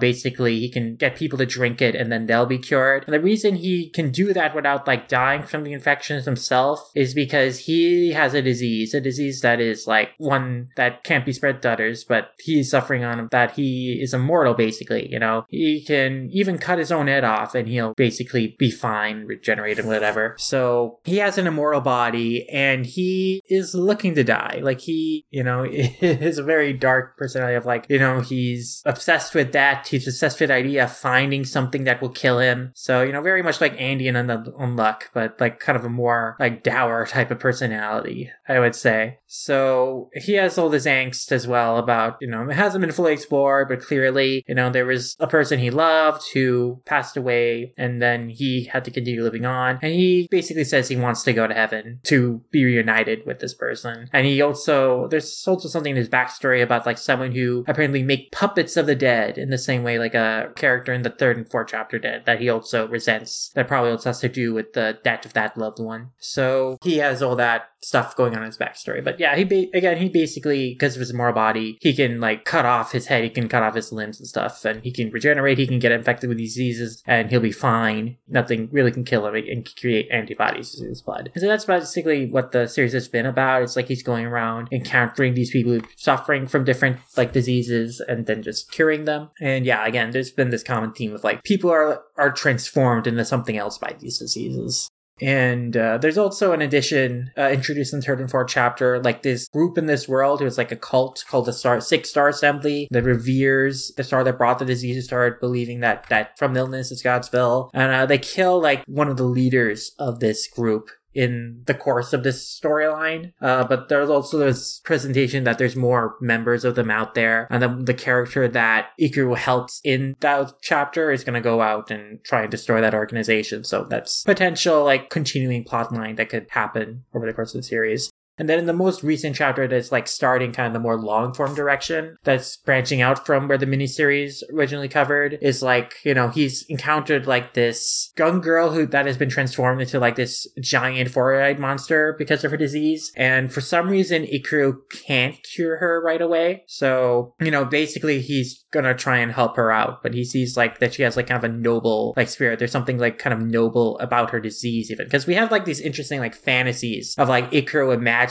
himself with the personified version of the disease, like go and confront the personified version of his disease in his mind. And oftentimes like how he describes it is like his disease makes the other diseases commit suicide, like kill themselves and stuff like that. But the disease of this girl, like when he imagines and personifies it in his mind, it's like he's seeing it as like these noble like knight personifications. So that's kind of an interesting wrinkle to that. But anyway, basically where the series is now is that this girl has kind of been captured by this collector who captures people or things that have been infected by diseases and like puts them in this like museum of sorts of like living museum. And like he wanted to add Ikaru to his collection too, but basically like Ikaru and this girl Mu were forced to like fight each other, and then he would let whoever won free, but you know they basically have turned on him and are like just fighting back against him. So we'll see where things go, but it looks like this character will basically kind of tag along with Ikaru perhaps long term as a companion, and that could be interesting to see how she has some sort of dynamic. But yeah, so that's kind of where the series is so far. And overall, I think the individual stories have been enjoyable enough. I think that a good comparison in terms of tone, I mean, obviously there's a lot of undead unluck you can draw to in terms of like, obviously Ikaru being like an undead character who wants to die and stuff like that. But I think it most closely resembles a lot of themes like in Full Metal Alchemist, particularly with the 3rd and 4th chapters about like this girl who is like desperate to revive her brother and is like clinging onto the hope of basically the cult leader of the group that outwardly says that they revere the diseases, but like the actual group leader like uses his own powers to basically revive people and stuff like that. That is very much like kind of a story that reminded me of like the beginning of FMA, where it's like really iterating this idea of like, hey, you know, the dead cannot come back to life, and this person is giving people false hope and manipulating them and stuff like that. So I would draw that as point of comparison. And yeah, overall, I think that the stories so far that have been presented have been pretty enjoyable. Like I was unsure of like how to feel about Ikaru as a character who is like obsessed with suicide and stuff, but like, you know, it makes sense to consider. You can draw comparisons again to Andy or even Koro Sensei in Assassination Classroom, especially with like the whole backstory of like, you know, clearly there was like this girl in his past that he cared about and cherished, and now he really just wants to pass on so he can be with them in the afterlife. That's kind of a driving motivation of his. Yeah, he's not like, you know, Dazai from like Bungo Stray Dogs, where it's like, oh, I want to kill myself because I'm supposed to represent that real life person or whatever, and that's like my joke. Yeah, it's not making a joke about a real life person who committed suicide and then turning around and go. No, there's like a motivation. Like it's a common thing with a moral character where like they're so tired of life that they just want to find a way to end it, and so they can pass on. And in his case, like there seems to be an element of some sort of survival skill. There's some sort of longing to see the person he loved again by passing on to another world. Yeah, you can understand why he feels that way. Yeah, it's not just a joke, though. In the first chapter, it's presented as a joke that he tries to get this girl to hang him or whatnot, and that he's like gleeful about the idea of like a disease that could potentially kill him. Or like when someone suggests, hey, I'm going to kill you, he's like excited about it. Like, yes, I would very much welcome that. Yeah, I guess just to get into my thoughts, I wasn't sure how to feel about the series at first, because I genuinely thought from the first chapter, like, oh, this is going to be a series about this guy, like, going around and curing all these people of, like, the same, like, zombification disease. Like, I thought this was going to be, like, a zombie series all throughout, but no, it is. And I'm not saying it's necessarily like this in tone, because obviously both these series are very different. But in my mind, I thought, oh, this is like kind of a fucked up Mushishi, where it's like this guy going around like curing all these diseases and like getting into these different situations where he kind of like has to end up helping people, but also still trying to like do this for his gain as well, because obviously he has something that he wants. So it kind of reminds me of that in like structure. Obviously, again, both the series are very different. But yeah, I didn't know that he was going to be going like from town to town dealing with people with different diseases. I think that's what keeps it fresh for me. And Ikaru as a character, I think, is really, really, again, I wasn't sure about him at first, but like, I think he kind of grows on you. Like, I do genuinely really like the moments where like he gets excited about maybe finding a disease that might actually finally kill him because he's just so tired of living. And then when he finds out like, oh, that leads a dead end, he gets like legitimately upset. Like, what the fuck? Dude, you said you were going to kill me. Why aren't you going to kill me? Like, he gets so upset.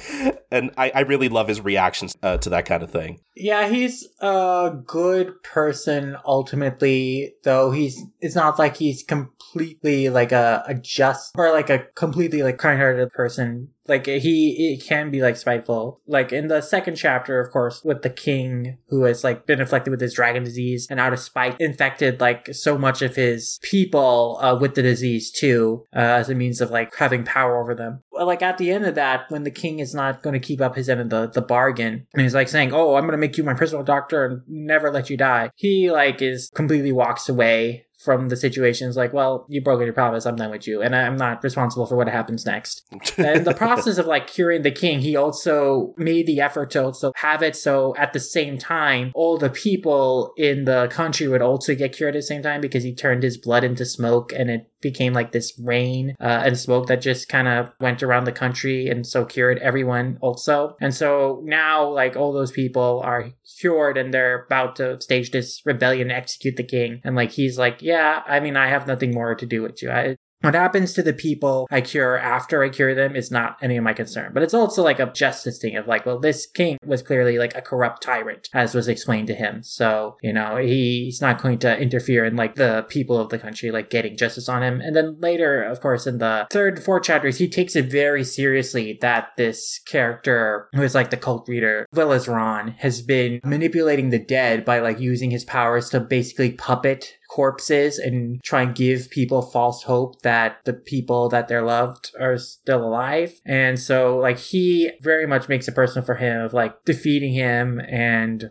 also like saying that he, you know, was very spiteful towards him. And then also like at the end, like when the girl is thinking about like committing to herself, he's like saying like, well, I could help you with that, but don't you want to learn something else more first? And then basically leads her to find out that her brother was like murdered by the Six Star Assembly, and then like she basically murders those guys by beating them over the head with a pipe. And like he's like cool with that. Like in his philosophy is like, you know, some people are better off dead, is I think the phrase he exactly says at the end of the second chapter. So he's not a completely like moral person in terms of like, oh, I believe in the value of life just as a whole, but he's like, no, bad people, they can die, and I'll cure people of diseases, but then people who are bad people, like, I don't mind if they get their just desserts. Yeah, it's not my responsibility what happens to you afterwards. Like, I think that's fair. Yeah, I do think that the third and fourth chapter, I thought that story was like, I think that's like the best one so far. And it's especially like really cathartic when like he does kind of have his like last battle with Velazeron, and you get that sweet page where like he's making his way towards him as like he keeps using his powers to like corrupt more people, and you just have that page of him like constantly coming towards him. He's losing his limbs and he like rips off his own arm, and then he takes that severed arm to like slash him. Like those pages in particular are like really, really good. That was a cool sequence. Yeah, that was a great sequence. Yeah, it's a really good page of him like lunging forward with like his severed arm holding a knife that he is holding, and it's like its teeth that is lunging at Velazeron. And then he grabs his arm and then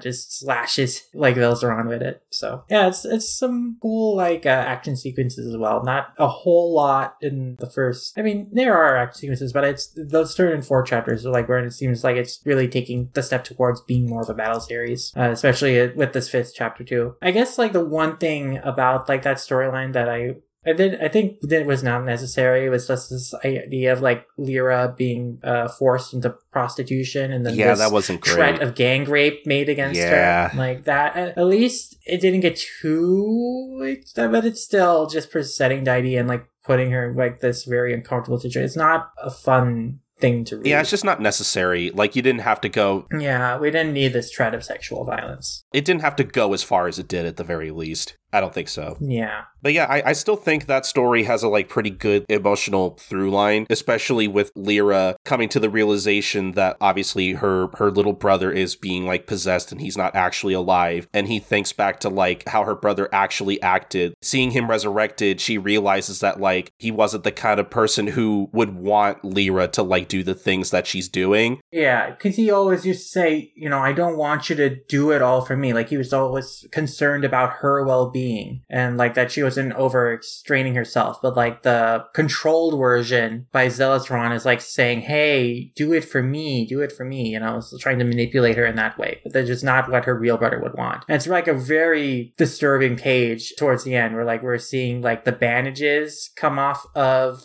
her brother's head, and we're seeing like, you know, very clearly like his head has been bashed in, there's his brain exposed, there's like flies buzzing, so it's hammering it in that no, her brother is dead, and she has to accept that. Yeah, that's when she has the realization. Yeah, like you said, she accepts it. And yeah, I thought that was a pretty powerful moment. And you know what? I like that she got revenge on the guy who actually killed her brother, that like manipulated that steel bar to like hit and crush his head. I thought that was cathartic. Yeah, it was cathartic that, you know, she got to have like her victory. She, I guess, murdered the murderers of her brother with the pipe. So, and then she's going to go out and wipe out the rest of the organization.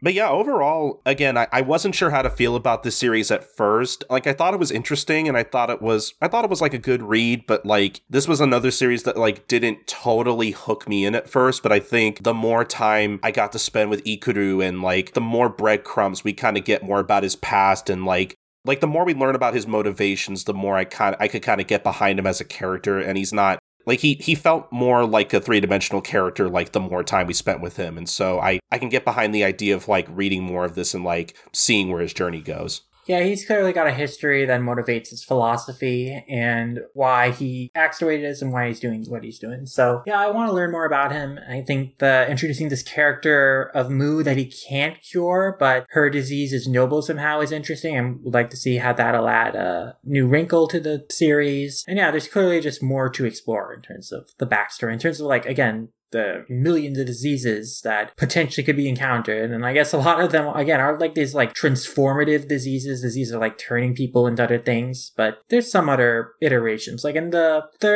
fourth chapter is like Velzeron's disease that like he can manipulate electric signals to puppet other people's. I mean, at that point, it's like a superpower, but you know, you can play with the concept of diseases to do it however you like. So there's clearly potential like to have more creative type powers or problems to encounter. It's a comic, it's fine.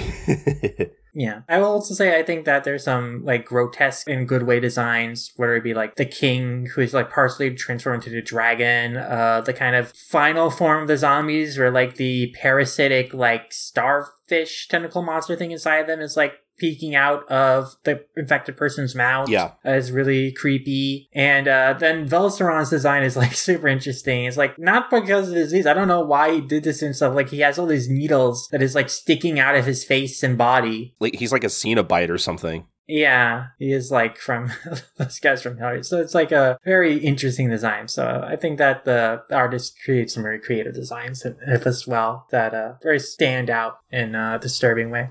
I really love the page turn in chapter 5, I think, where he's fighting the collector guy and he sends out his like giant snake after him. And then immediately on the next page, he cuts him. Like, I really love that page turn. Yeah, it's like same poses and everything, but like one page to the next, like you have the immediacy of the serpent monster just immediately being crushed. That was a good comedy beat. So that was good. But again, I like the series more than I thought I would, and I wouldn't mind coming back to this eventually. Yeah, I am finding myself liking it more and more with each successor chapter and like getting a better understanding of Ikuru as a character and where he's coming from and the general like philosophy of the series. So yeah, I'm appreciating it and would like to see where it goes. Again, I do feel like it's similar to something like FMA in terms of like kind of the ideas it's exploring. It definitely feels like art-wise kind of like something of like a mid-2000s series of this type. But yeah, I think it's a good execution of that kind of darker shonen action series. For sure. Now, the next series, I don't know how I really feel about it, honestly. I will go right and say, generally, there haven't been that many series I think I come right outright saying I dislike, but I don't really like Tokyo Underworld. I'll just say that. That's totally fair. Yeah, Tokyo Underworld is another one of those kind of debt games, like survival series. Basically, the premise of this one is that there is this underworld Tokyo, beneath or in a separate dimension from the real Tokyo, where sinners or people who commit crimes are sent to after falling from some place. And they are sent there to basically be punished and be hunted down and executed. And basically, they're forced to play this debt game where they have to kind of fight to survive to reach Tokyo Tower. They can reach the president of the Tokyo Underworld in Tokyo Tower. He'll give them a pardon and send them back to the regular world. But the road there is, of course, fraught with dangers and all these debt game challenges. In the first couple chapters that we're reading here, their challenge is they're stuck on the Rainbow Bridge, which is going to collapse in 19 minutes. And to get across, they have to find a way to defeat this hulking, murderous gatekeeper who is modeling himself after Benkei, the historical character. But even more than that, is he's modeling himself after an interpretation of Benkei from this TV drama. And they have to beat him the same way that version of Benkei was beaten in the TV drama. So basically, their cast of characters is this class that the teacher of that class, Yabuchi, was being bullied. And a lot of students weren't doing anything to stop his bullying, except for our protagonists who are twins, Yomi and Yami, who have this twin synchronicity thing that they can feel each other's pain and how they're doing and stuff like that. The differences between twins is that Yomi is a more physically weak kid, but he stands up for what is right. And then Yami is more of a punk kid who's protective of his brother. But he has the most angst about their parents mysteriously disappearing and leaving them. So he's protective of his brother, whereas Yomi is kind of moving on more from that. But yeah, that's a whole mystery thing if their parents went missing 5 years ago and couldn't be found around Tokyo. So presumably they also got sent to the Tokyo Underworld, as I'm sure is going to be the twist. But in addition to that, in their class is of course the guy who bullied Yabuchi, Kashiwagi, who's just a bully. And then there's this girl, Saikawa, who is the person who for some reason knows a lot about the Tokyo Underworld and knows how to figure shit out in the underworld. And so she does the most of being hey, this is what we gotta do. We gotta use these weapons. We gotta beat this guy this way. So she's kind of the brains of the group of hey, this is how we survive this thing. And then there's a bunch of other characters in this class. It's a class of 20, 30 students. I think about good chunk of maybe a third of them have already been killed off. And then we have basically a lot of characters who die are characters who we just got introduced to, and then we immediately see them get killed brutally. But then the characters who have been actually named, I think they'll probably be sticking around more long term. So we got introduced to a girl who's in the archery club, a guy who's in the soccer club, an aspiring idol girl, the class rep, a bunch of character archetypes like that, very broadly characterized archetypes. So, yeah, I mean, that's just the series so far, is that the teacher, Yabuchi, he reached his breaking point. He didn't want to retire and live alone without, getting his revenge on the students who bullied him. So he basically condemns the entire class to debt by committing suicide in front of them and saying that he blames all of them for his debt. And basically, the bus, swears off and falls off the bridge and then gets transported into Tokyo Underworld. And so now all the students have to compete in this debt game. So yeah, it's like most of these kind of debt games, survival game debt series, a lot of characters die as they try to figure out problems and survive and beat whatever enemies in their way. So that's basically what it is. And at the time of recording, they have defeated Benkei. They figure out that, in this drama that this Benkei guy is modeling himself after, he is beaten by 10 arrows. But not only that, he needs to be beaten by 2 arrows hitting him simultaneously at the end. And of course, wouldn't you know it, the twins who can sense each other's movements and how they're feeling, of course, they'll be able to simultaneously at the same time hit the guy with the arrows and defeat him. So they do that. And that's where we're at. So, yeah, I mean, again, I just think that this is very similar to other survival game type series. I do think, at least, I have my issues with this series. I'm just going to put that out there. I do think this is better than the last Death Game series we had to talk about in one of our last Simul Pubs episodes, whatever we had to talk about in Manga Mode, but that's also not saying much. I don't know. I think the characters are even flatter here, and it's just more exploitative and trying to be grimdark and edgy in a juvenile way. Yeah. They have some pointlessly gross stuff.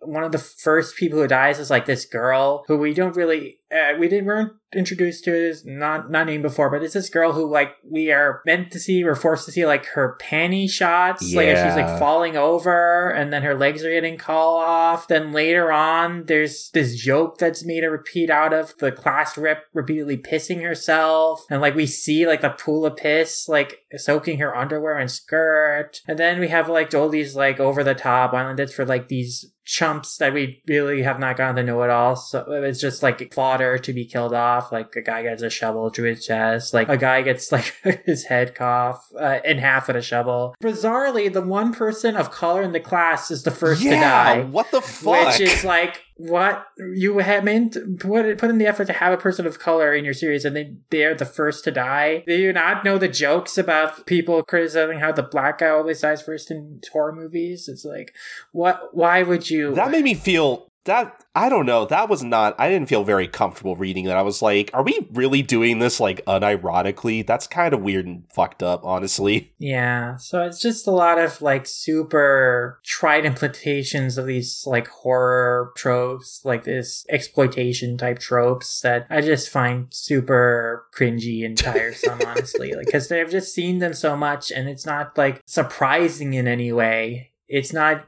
horrific in a way that really shocks or surprises. It just feels super trying to be provocative without having like anything of substance behind it. It's too interested in just shocking readers as much as possible. Again, being juvenile and how it has characters die and then exploiting female characters in grotesque ways while they're being murdered or under threat of violence and whatnot. So I just found that very dislikable. Yeah, like I said, I still think this is better than that Last Death Game manga we talked about, which I don't even remember the name of. It was honestly that forgettable. It was whatever we had to talk about for Mangamo a few months ago. I forget. I already forget if that was even this year or not. It probably was.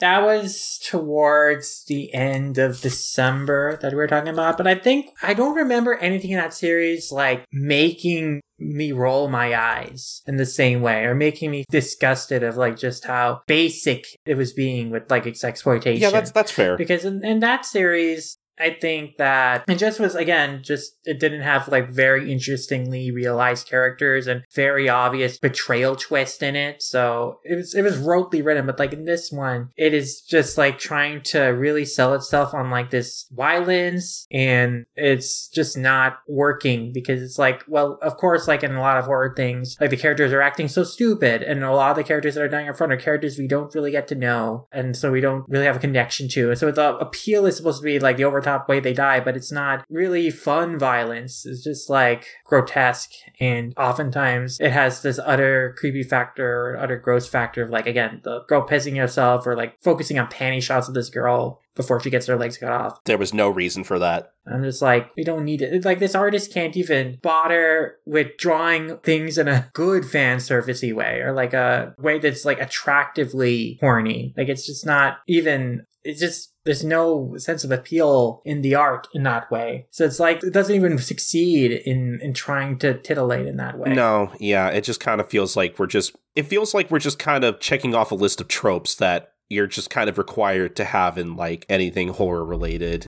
And yeah, I mean, I don't know. Like, I don't think I really like the series that much either. Yeah. The premise also built upon just like a very mean-spirited idea of like this teacher out of spite committing suicide in front of his students and then condemning the entire class, even the people who helped him, to die. Yeah, like Yami and Yomi don't deserve this at all. The twins do not deserve that. They stood up for him. And it's like the bystanders don't deserve it either.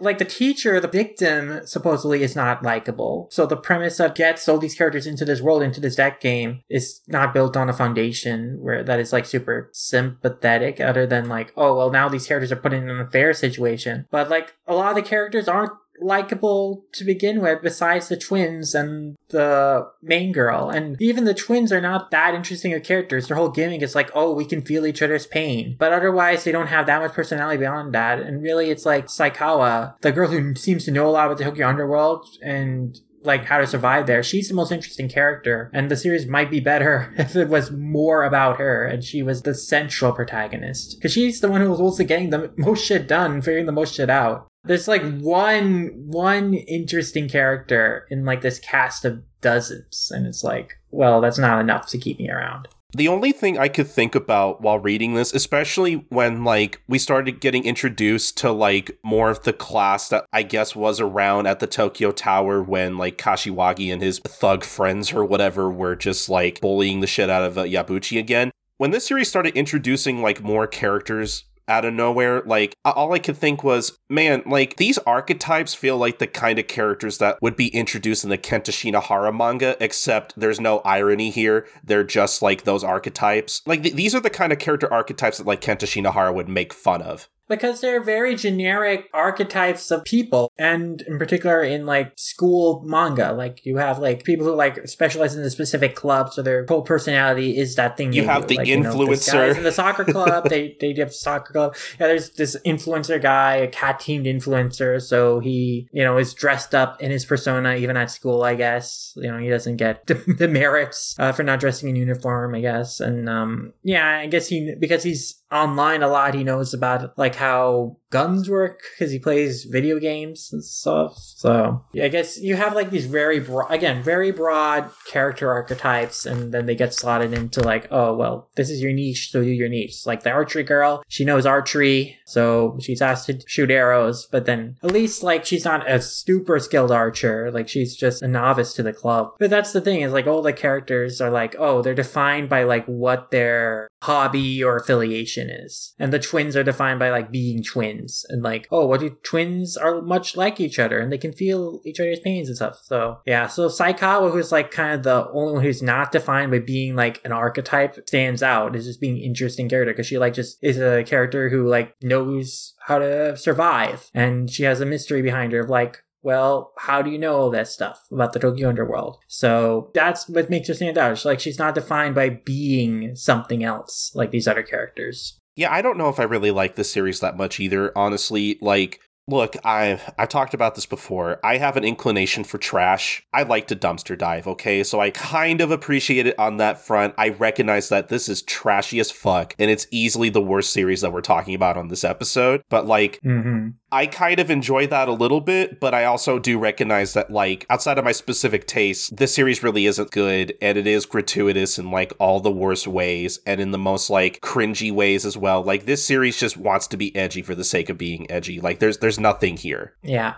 And honestly, I'm glad that I at least got to read up to a point where they got to finish off the guy acting like Benkei. I'm at least glad that I got to read up to the end of that portion of the series, because I don't think I'm going to come back to this. I don't think I really have any interest in seeing like where this goes, honestly. Yeah, same here. It's a rare thing that I don't find like anything of interest in a series that I find unique. But like with this one, I just don't think it succeeds at even utilizing its gimmick effectively with the whole twins can feel each other's pain thing. And the characters surrounding them are just so broad and thin in characterization. And again, the most interesting character is Saikawa, who is interesting just because there's clearly a history to her that allows her to know like how to exploit the environment and survive these debt games. So, I mean, that leads you to want to know, well, why does she know how to do all these things? But that's not enough. That one character is not enough to keep me interested in this series, which is built upon like just slaughtering a lot of these like nameless bodies time and again, and then just like these very basically defined characters like who just have nothing else going for them besides being defined as liking a certain thing or being a certain thing.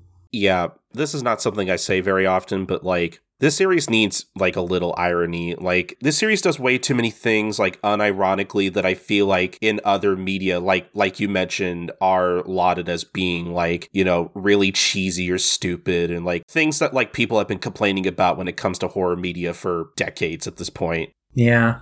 But look, if you like trashy death game stuff, maybe this is up your alley. But otherwise, if you're not in the mood for that kind of stuff and you want something more than that, something with actual nuance, like, you're not going to get it here. Yeah, you can do better when it comes to these type of game series, for sure. For sure. I'm actually really excited to read more of the last thing we're going to talk about. Yeah, speaking of Dead Game series that do better and have more interesting twists and premises to them, we've got The Game Devil by Kakunoshin Fujisawa, the most recently added Manga Plus series. There's only one chapter out at the time of recording. And this is a really interesting one about a young manga artist who's struggling to make his debut. He's working as an assistant to another mangaka, and he's been rejected many times on his series and getting his debut work out there because he's really fixated on making a story with his character that he loves the most, a Black Knight character. But the problem is, the reason he keeps getting rejected is both because, like, his editor feels, hero stories aren't in vogue right now, but also his Black Knight character is very similar to the protagonist of a character in this very popular video game, The Game Devil, which, as it turns out, the entire concept for The Game Devil was something that he came up with as a kid to help out his friend who was, like, once meek and not very confident, and he drew this manga for his friend about this Black Knight fighting this big boss devil character and saying, like, this Black Knight hero would be a hero that would protect him. And that friend would grow up after they parted ways in their childhood to basically develop that story concept into this Game Devil game that is so popular and has this reputation as a game for the final boss, the Game Devil, being so tough to beat. It's like the toughest video game boss in history. Millions have tried to beat it, but no one has succeeded. But yeah, so Roku is kind of feeling in this place where, like, everyone he knows in his personal life seems to be succeeding in their careers, or he's kind of just stuck in place. And, like, the big idea that he, like, really motivated him to want to become a manga artist and the story he really wanted to tell, that story in a way has been taken from him and he can't really find his own path forward. But in addition to him, like, kind of struggling with that, at the same time, like, The Game Devil, there's a big meetup that happens in Akihabara for all the players. And at that meetup, like, Sugasugi basically announces that the game so far has just been, like, kind of a prelude, and then there's going to be a big update. And then the update happens, and for some reason, like, a bunch of pixels start manifesting out of people's phones, and they form, like, these giant pixel monsters in the city that are real. And when these pixel monsters hit, like, buildings and other people,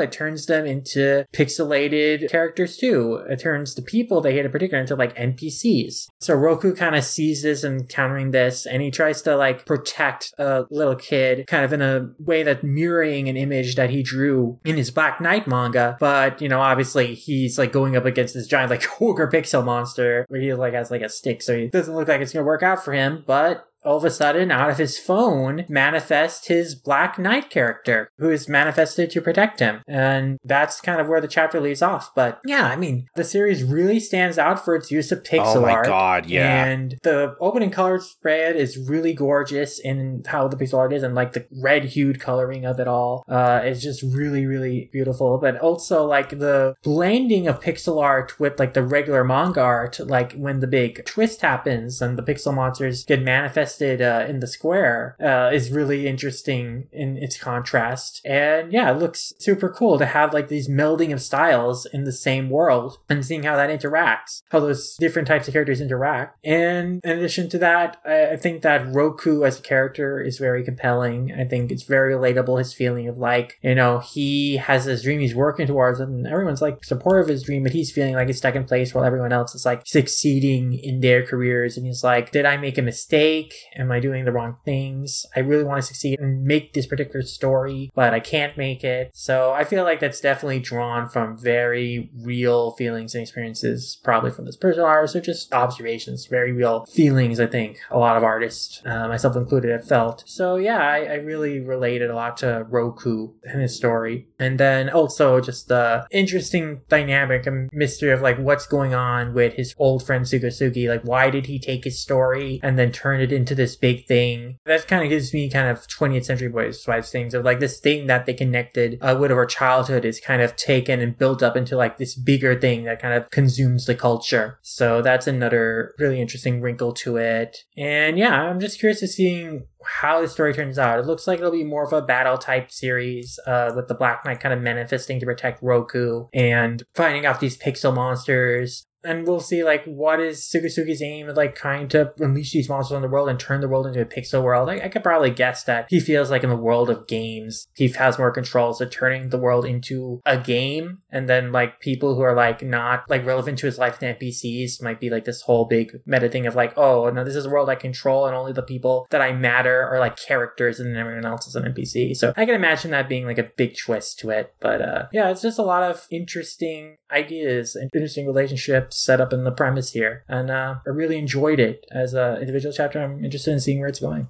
Yeah, I feel like we can't not bring up your great comparison that you made on Twitter. Oh, yeah, I mean, it is like Time Paradox Ghost Rider meets Pixels, a little bit of SAO in there. So, yeah, I think if you were compelled to TPG by, like, its look at, like, a struggling mangaka, I mean, I think Roku is a character you'll really get behind. Obviously, this whole idea of, like, fighting pixel monsters and how pixel monsters affect, like, the real world, quote unquote, is like that movie Pixels, which itself is very much a ripoff of that old Treehouse of Horrors, Futurama segment from the Ontology of Interest. It was very much the same thing. And then, yeah, I mean, this whole idea of, like, a video game creator trapping people in this scenario where they have to live their life in a video game or as a video game. Like, in this case, the difference is that rather than transport people into a video game world and trap them there, he's brought the video game world into the real world and transforming the real world into a video game. So you have all those elements there. So it's an interesting combination of ideas that makes for a person that stands out, especially because of its creative use of pixel art and very beautiful use of pixel art and colors especially.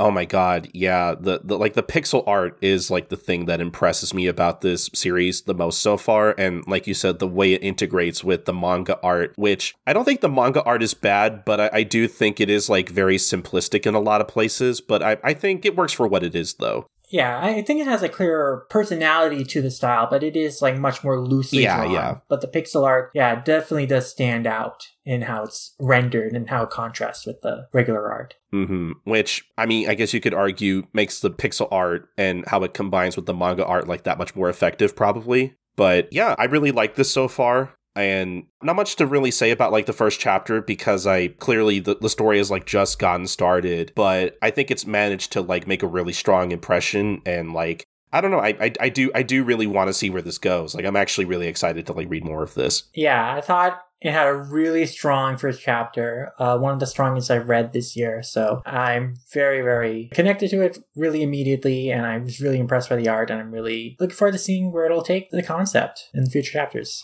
I feel like out of all the Manga Plus stuff, this is really tough because, like, really other than Tokyo Underworld, I really liked everything. And, like, I have a good chance of, like, coming back to basically everything we read except for that one series. Yeah, I think that the highlights are definitely Ghostbusters Asylum and Game Devil. But Ikaru and Skeleton Double are also very, very solid. Those are, like, a strong second. For me, anyway. Yeah. Or rather, they're tied for third, I guess. Yeah, that makes more sense. Yeah. But yeah, no, I mean, overall, at least they were a very eclectic batch, different premises in each one. But yeah, it's going to be interesting to see if Manga Plus continue to add new series and what other types of new series start debuting on the service from here on out. Because I appreciate the variety of titles. Mm-hmm. Oh, I forgot to mention this with Ikaru, but as excited as I am to get more Jump Plus stuff, I am still really worried that the people that they have working on these series, like, not on the Viz side, obviously, like, through Metabang and all these other companies, like, I'm really afraid that, like, the more series they pick up, the more their workforce is going to be stretched thin. That is kind of the one thing I'm worried about. And what I forgot to mention with Ikaru, I really feel like, and I'm not sure if it was like this in the second chapter, because I didn't notice this until, like, chapter 2, but I feel like there were, like, weirdly too many fonts being used. I don't know if you picked up on that. I don't think I picked up on too many fonts being used. It didn't, like, stand out to me. That's interesting. Yeah, I don't know. I just felt like in chapter 2 specifically, I noticed, like, there's, like, a lot of different fonts being used for, like, certain characters and moments and stuff. Like, I'm pretty sure there were, like, more than 2 fonts being used in that chapter in particular. Yeah, looking through again, there's definitely a lot of different fonts being used. Like, specific characters get their own individual font. There's a different font for yelling as there is for normal speaking. Yeah, there's There is a lot, actually. Yeah, so I thought that was kind of distracting. I don't think I've noticed that in like any of the other series I've read thus far. I just thought it was interesting. That was like a specific thing I picked up on with that series. It was just like, yeah, that's kind of distracting now that I like noticed it, and now I can't unnotice it. Mm-hmm. But yeah, I don't know. Like I said, I'm really hoping that like the quality of these series doesn't like decrease. But I mean, I guess we'll have to wait and see. That's the one thing I'm worried about. Otherwise, I am happy that we're getting more Jump Plus titles available. Yeah. And before we head out of the show, let's head into our community shoutouts. For more thoughts on Tokyo Demon Bride Story and Ginken Luna, check out Manga Crash's video on it, as well as the recent Multiverse City Manga Club episode, where the hosts of both shows, they talk about the series, what they like about them, not as enthusiastic about Tokyo Demon Bride Story as much as Ginken Luna in both cases, but a very good discussions of them in general. And if you want other thoughts and opinions on the series, check out those channels on that podcast. And recently, it was Cartoon Network's 30th anniversary, and it was a time for celebration. Some people made some cool things to celebrate the occasion. A good from A. Vader from the Animation Revolution forums, on his letter dropped, he wrote a list of the top 10 Cartoon Network originals of all time, his favorite top shows, and it's a very good list. A. Vader, knowing him a long time, I already knew what his number one was, and when he announced it on Twitter, I was like, I have a feeling what's going to be on this list and what's going to be at the top. And sure enough, he did not surprise. But, he wrote very wonderfully about what makes all these shows stand out, why they're personally his favorites, their impact on the network, what they represent about the network. And I think it was a really wonderful read. And really encapsulates just his love for Cartoon Network and these shows. And I really appreciated reading it. But speaking of, celebrating cartoons and classic cartoons, I really enjoyed Nick Knack's episode recently that talked about Cartoon Kablooey, a compilation of UPA and Paramount shorts that Nickelodeon aired in the early 90s. It had a lot of classic characters like J.L. McBoing Boing, Mr. Magoo, a lot of fun shorts, and it was fun just hearing him go through the histories of both animation studios, Filmation and Paramount, why the Nickelodeon package of the cartoons didn't have some really popular characters like Popeye in the package, how the syndication deals worked, and just those histories of the studios, histories like how those cartoons would air on television and how they ended up airing on Nickelodeon. So, yeah, I really just enjoy anytime someone really goes into classic animation history and then history of animation on television, how that changed and evolved in terms of how these shorts were broadcast. And I really appreciated this look back at kind of this just obscure little programming compilation of these shorts. And, there's been a lot of things to celebrate about animation, but also a lot of worries, obviously, with what's happening in the industry. Big cuts over at Warner's side. And that's making people wonder how that will affect the anime industry in particular. And wouldn't you know it? We asked the questions, someone's answered the call, because there's a new Answer Man. Kim Morrissey Francoon, she has taken up the reins of Answer Man for Anime News Network, and in her first column, basically addressed the situation of the cuts at HBO Max and Netflix, and how that may affect anime production in particular. And her assessment is that it probably won't affect anime production as much as it's affecting North American animation production, where a lot of cuts are happening to original projects. There may be a decline from made-for-streaming anime, but anime as just a kind of product on these streaming services is still pretty lucrative and valuable to them. So it will be still an investment that they'll probably continue to make, but maybe we'll not see as much. And, it probably won't directly affect the anime industry in the same way because, a lot of the productions being made are not under the wing of, Warner Brothers or Netflix. They are partners with the studios. so they wouldn't be directly affected by layoffs and budget cuts and all that. But I'm really happy. I think it's really cool to see the Answerman column return after many year absence after Justin retired from it a few years ago. And Kim is a great person for the job with her industry experience and knowledge. So very, very much looking forward to continuing to keep up with that. And that basically does it for shoutouts I want to give on this episode. However, I also want to kind of shout out a recent guest appearance I had on the Toonami Faithful podcast, where we discussed, speaking of Cartoon Network faves created by Cartoon Network alum, we talked about the season finale, the final couple episodes of Primal Season 2. Ooh. And it was a great discussion. Primal was just on fire. This entire season was literally on fire in the finale. And it was just a joy to watch. And it was just so much fun to talk about, just what makes the show just such a standout in terms of animated storytelling and just the rich development that they gave Sphere as a character and just the epicness of that Colosseus arc. It was really, really fun to discuss the show. And I was glad to talk with the cool folks at the 2FP podcast. So, yeah.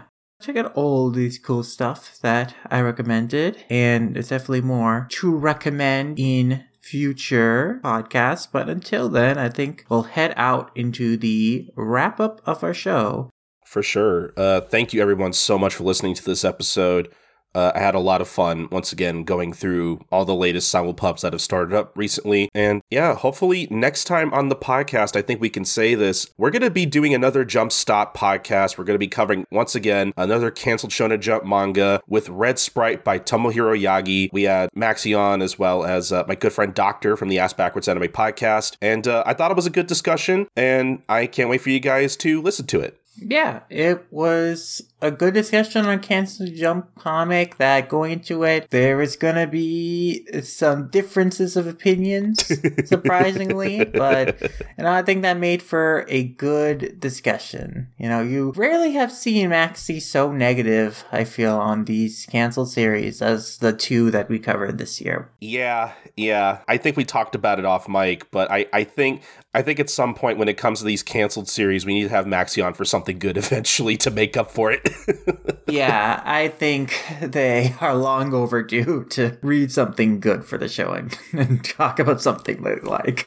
We'll get to that when we get to that eventually. But until then, yes, please look forward to our next episode where we talk about Red Sprite from Tomohiro Yagi. And yeah, until then, we're going to let you guys know where you can find us, starting with my good friend Lum. Where can the good people find you? You can find me at Lumberjasha on Twitter. It's Lumberjasha at a variety of places like Amateur Relation, AniList, Letterboxd, where there's a Lumberjasha. You can find me there by that name. You can also read my reviews on mangarights.com. A lot of books coming in, a lot of reviews planning to go out. Look for more in there. So you can find the other podcasts I do, Lum Squad, the podcast dedicated to the wonderful wacky world of Gakashi's classics, sci-fi, ronka manga, Urusei Yatsura. We have a lot to talk about the series these days, what with the newest volumes of the manga released by Viz Media, plus the movies available on Crunchyroll and from Discotek, and of course the new anime series currently airing thanks to High Dive, and we're just so excited to cover that new series, to continue to explore the original manga, the older anime, and it gets re-released by Discotek next year. There's just so much to talk about with Ryusuke Yatsura and the works from Ruka Takahashi right now, so if you want some great discussion on a comedy manga classic, definitely listen to us. You can find us on Twitter at Lum_Squad. You can find us on YouTube by searching for our channel name, Lum Squad. You can find us every podcast platform you can think of, being Apple Podcasts, Spotify, Stitcher, Anchor. You name it, we're probably on it. We're also cross-posting episodes on the Manga Rights feed and post episodes early, oftentimes a lot early on the Manga Rights Patreon. And if you like the art I make, the thumbnails I draw for our podcast, or the illustrations and animations I make in journal, you can find that stuff on my Instagram at SidArtWorks. All right, but as for me, I'm Colton. You can find me on Twitter at SniperKing323. I also host and produce a lot of my own other stuff that you can find links to over at my personal blog at coltoncorner.wordpress.com. where over there you can click on the podcast page and basically check out everything I'm doing, including stuff I'm not a part of anymore, but I still want to link to anyway, or other guest spots I've done on other podcasts over the years. But either way, again, coltoncorner.wordpress.com. That's my personal blog if you want to check out any of my other stuff. But as for Manga Mavericks and where you can find us, you can find every episode at mangamavericks.com. That's where you'll find every episode first, unless you're a patron of ours at patreon.com/mangamavericks, where at the $2 tier, you'll have access to select episodes of the podcast before anyone else. Basically, if we happen to have an episode of the podcast edited ahead of time before we're supposed to put it up on the main feed, we'll put it up on the $2 tier for our patrons to listen to first. Admittedly, though, that really depends on their schedule and what we have done at any given time. So really, if you want more reliable content, admittedly, you should sign up for our $5 tier, where you'll get a new bonus podcast at the end of every month, including our latest bonus podcast, where we had our good friend Maxi Bernard on from Friendship Ever Victory to basically talk their thoughts on Gakkou Hotte from Nobuaki Inoki and Takashi Obata, as well as Nobuaki Inoki's prototype Gakkou Hotte one-shot created before the original series. Basically, think of that as a part 2 to our original Gakkou Hotte episode of Manga Mavericks. It's a real fun time. Basically, don't read Gakkou Hotte, just listen to us talk about it. That's all you really need. So go listen to that and the rest of our bonus podcasts up on our Patreon at patreon.com/mangamavericks at the $5 tier. Basically, that's really the best way for you guys to support us and everything we do on the show here, because everything we make on our Patreon goes back to keeping up both the website and the podcast. So basically, everything we make really does make a difference. So again, patreon.com/mangamavericks if you want to sign up. But as for everything else, you can follow us on Twitter at manga_mavericks or on Tumblr at mangamavericks.tumblr.com for all the latest updates on the podcast. Subscribe to our YouTube channel at youtube.com/mangamavericks, where we upload different excerpts of our podcasts, including some exclusive content every once in a while. Once again, that's at youtube.com/mangamavericks. Please subscribe to us. Email us anything at mangamavericks@gmail.com. What are your thoughts on any of the simulpubs we covered this episode? Are you reading anything that you want to tell us about, or maybe that you want us to cover on the show? Send us an email about manga or the podcast, or really anything. We love getting emails from you guys. Once again, that's at mangamavericks@gmail.com. But the most important thing, guys, is that you subscribe, rate and review us on Apple Podcasts or wherever you listen to podcasts. We're on so many different platforms at this point, but especially on platforms like Apple Podcasts and Spotify and wherever you could do this kind of thing. If you leave us a rating and a review, it really helps the visibility of our show. And, just in general, we love getting feedback from you guys, whether it be positive or negative. That way we can use that positive or negative feedback to make the show as good as possible. But all right, I think that's going to about do it for this episode. Thank you guys so much for listening to this episode of Manga Mavericks. This has been episode 217. We'll see you guys next time for episode 218. Bye, guys. Sayonara.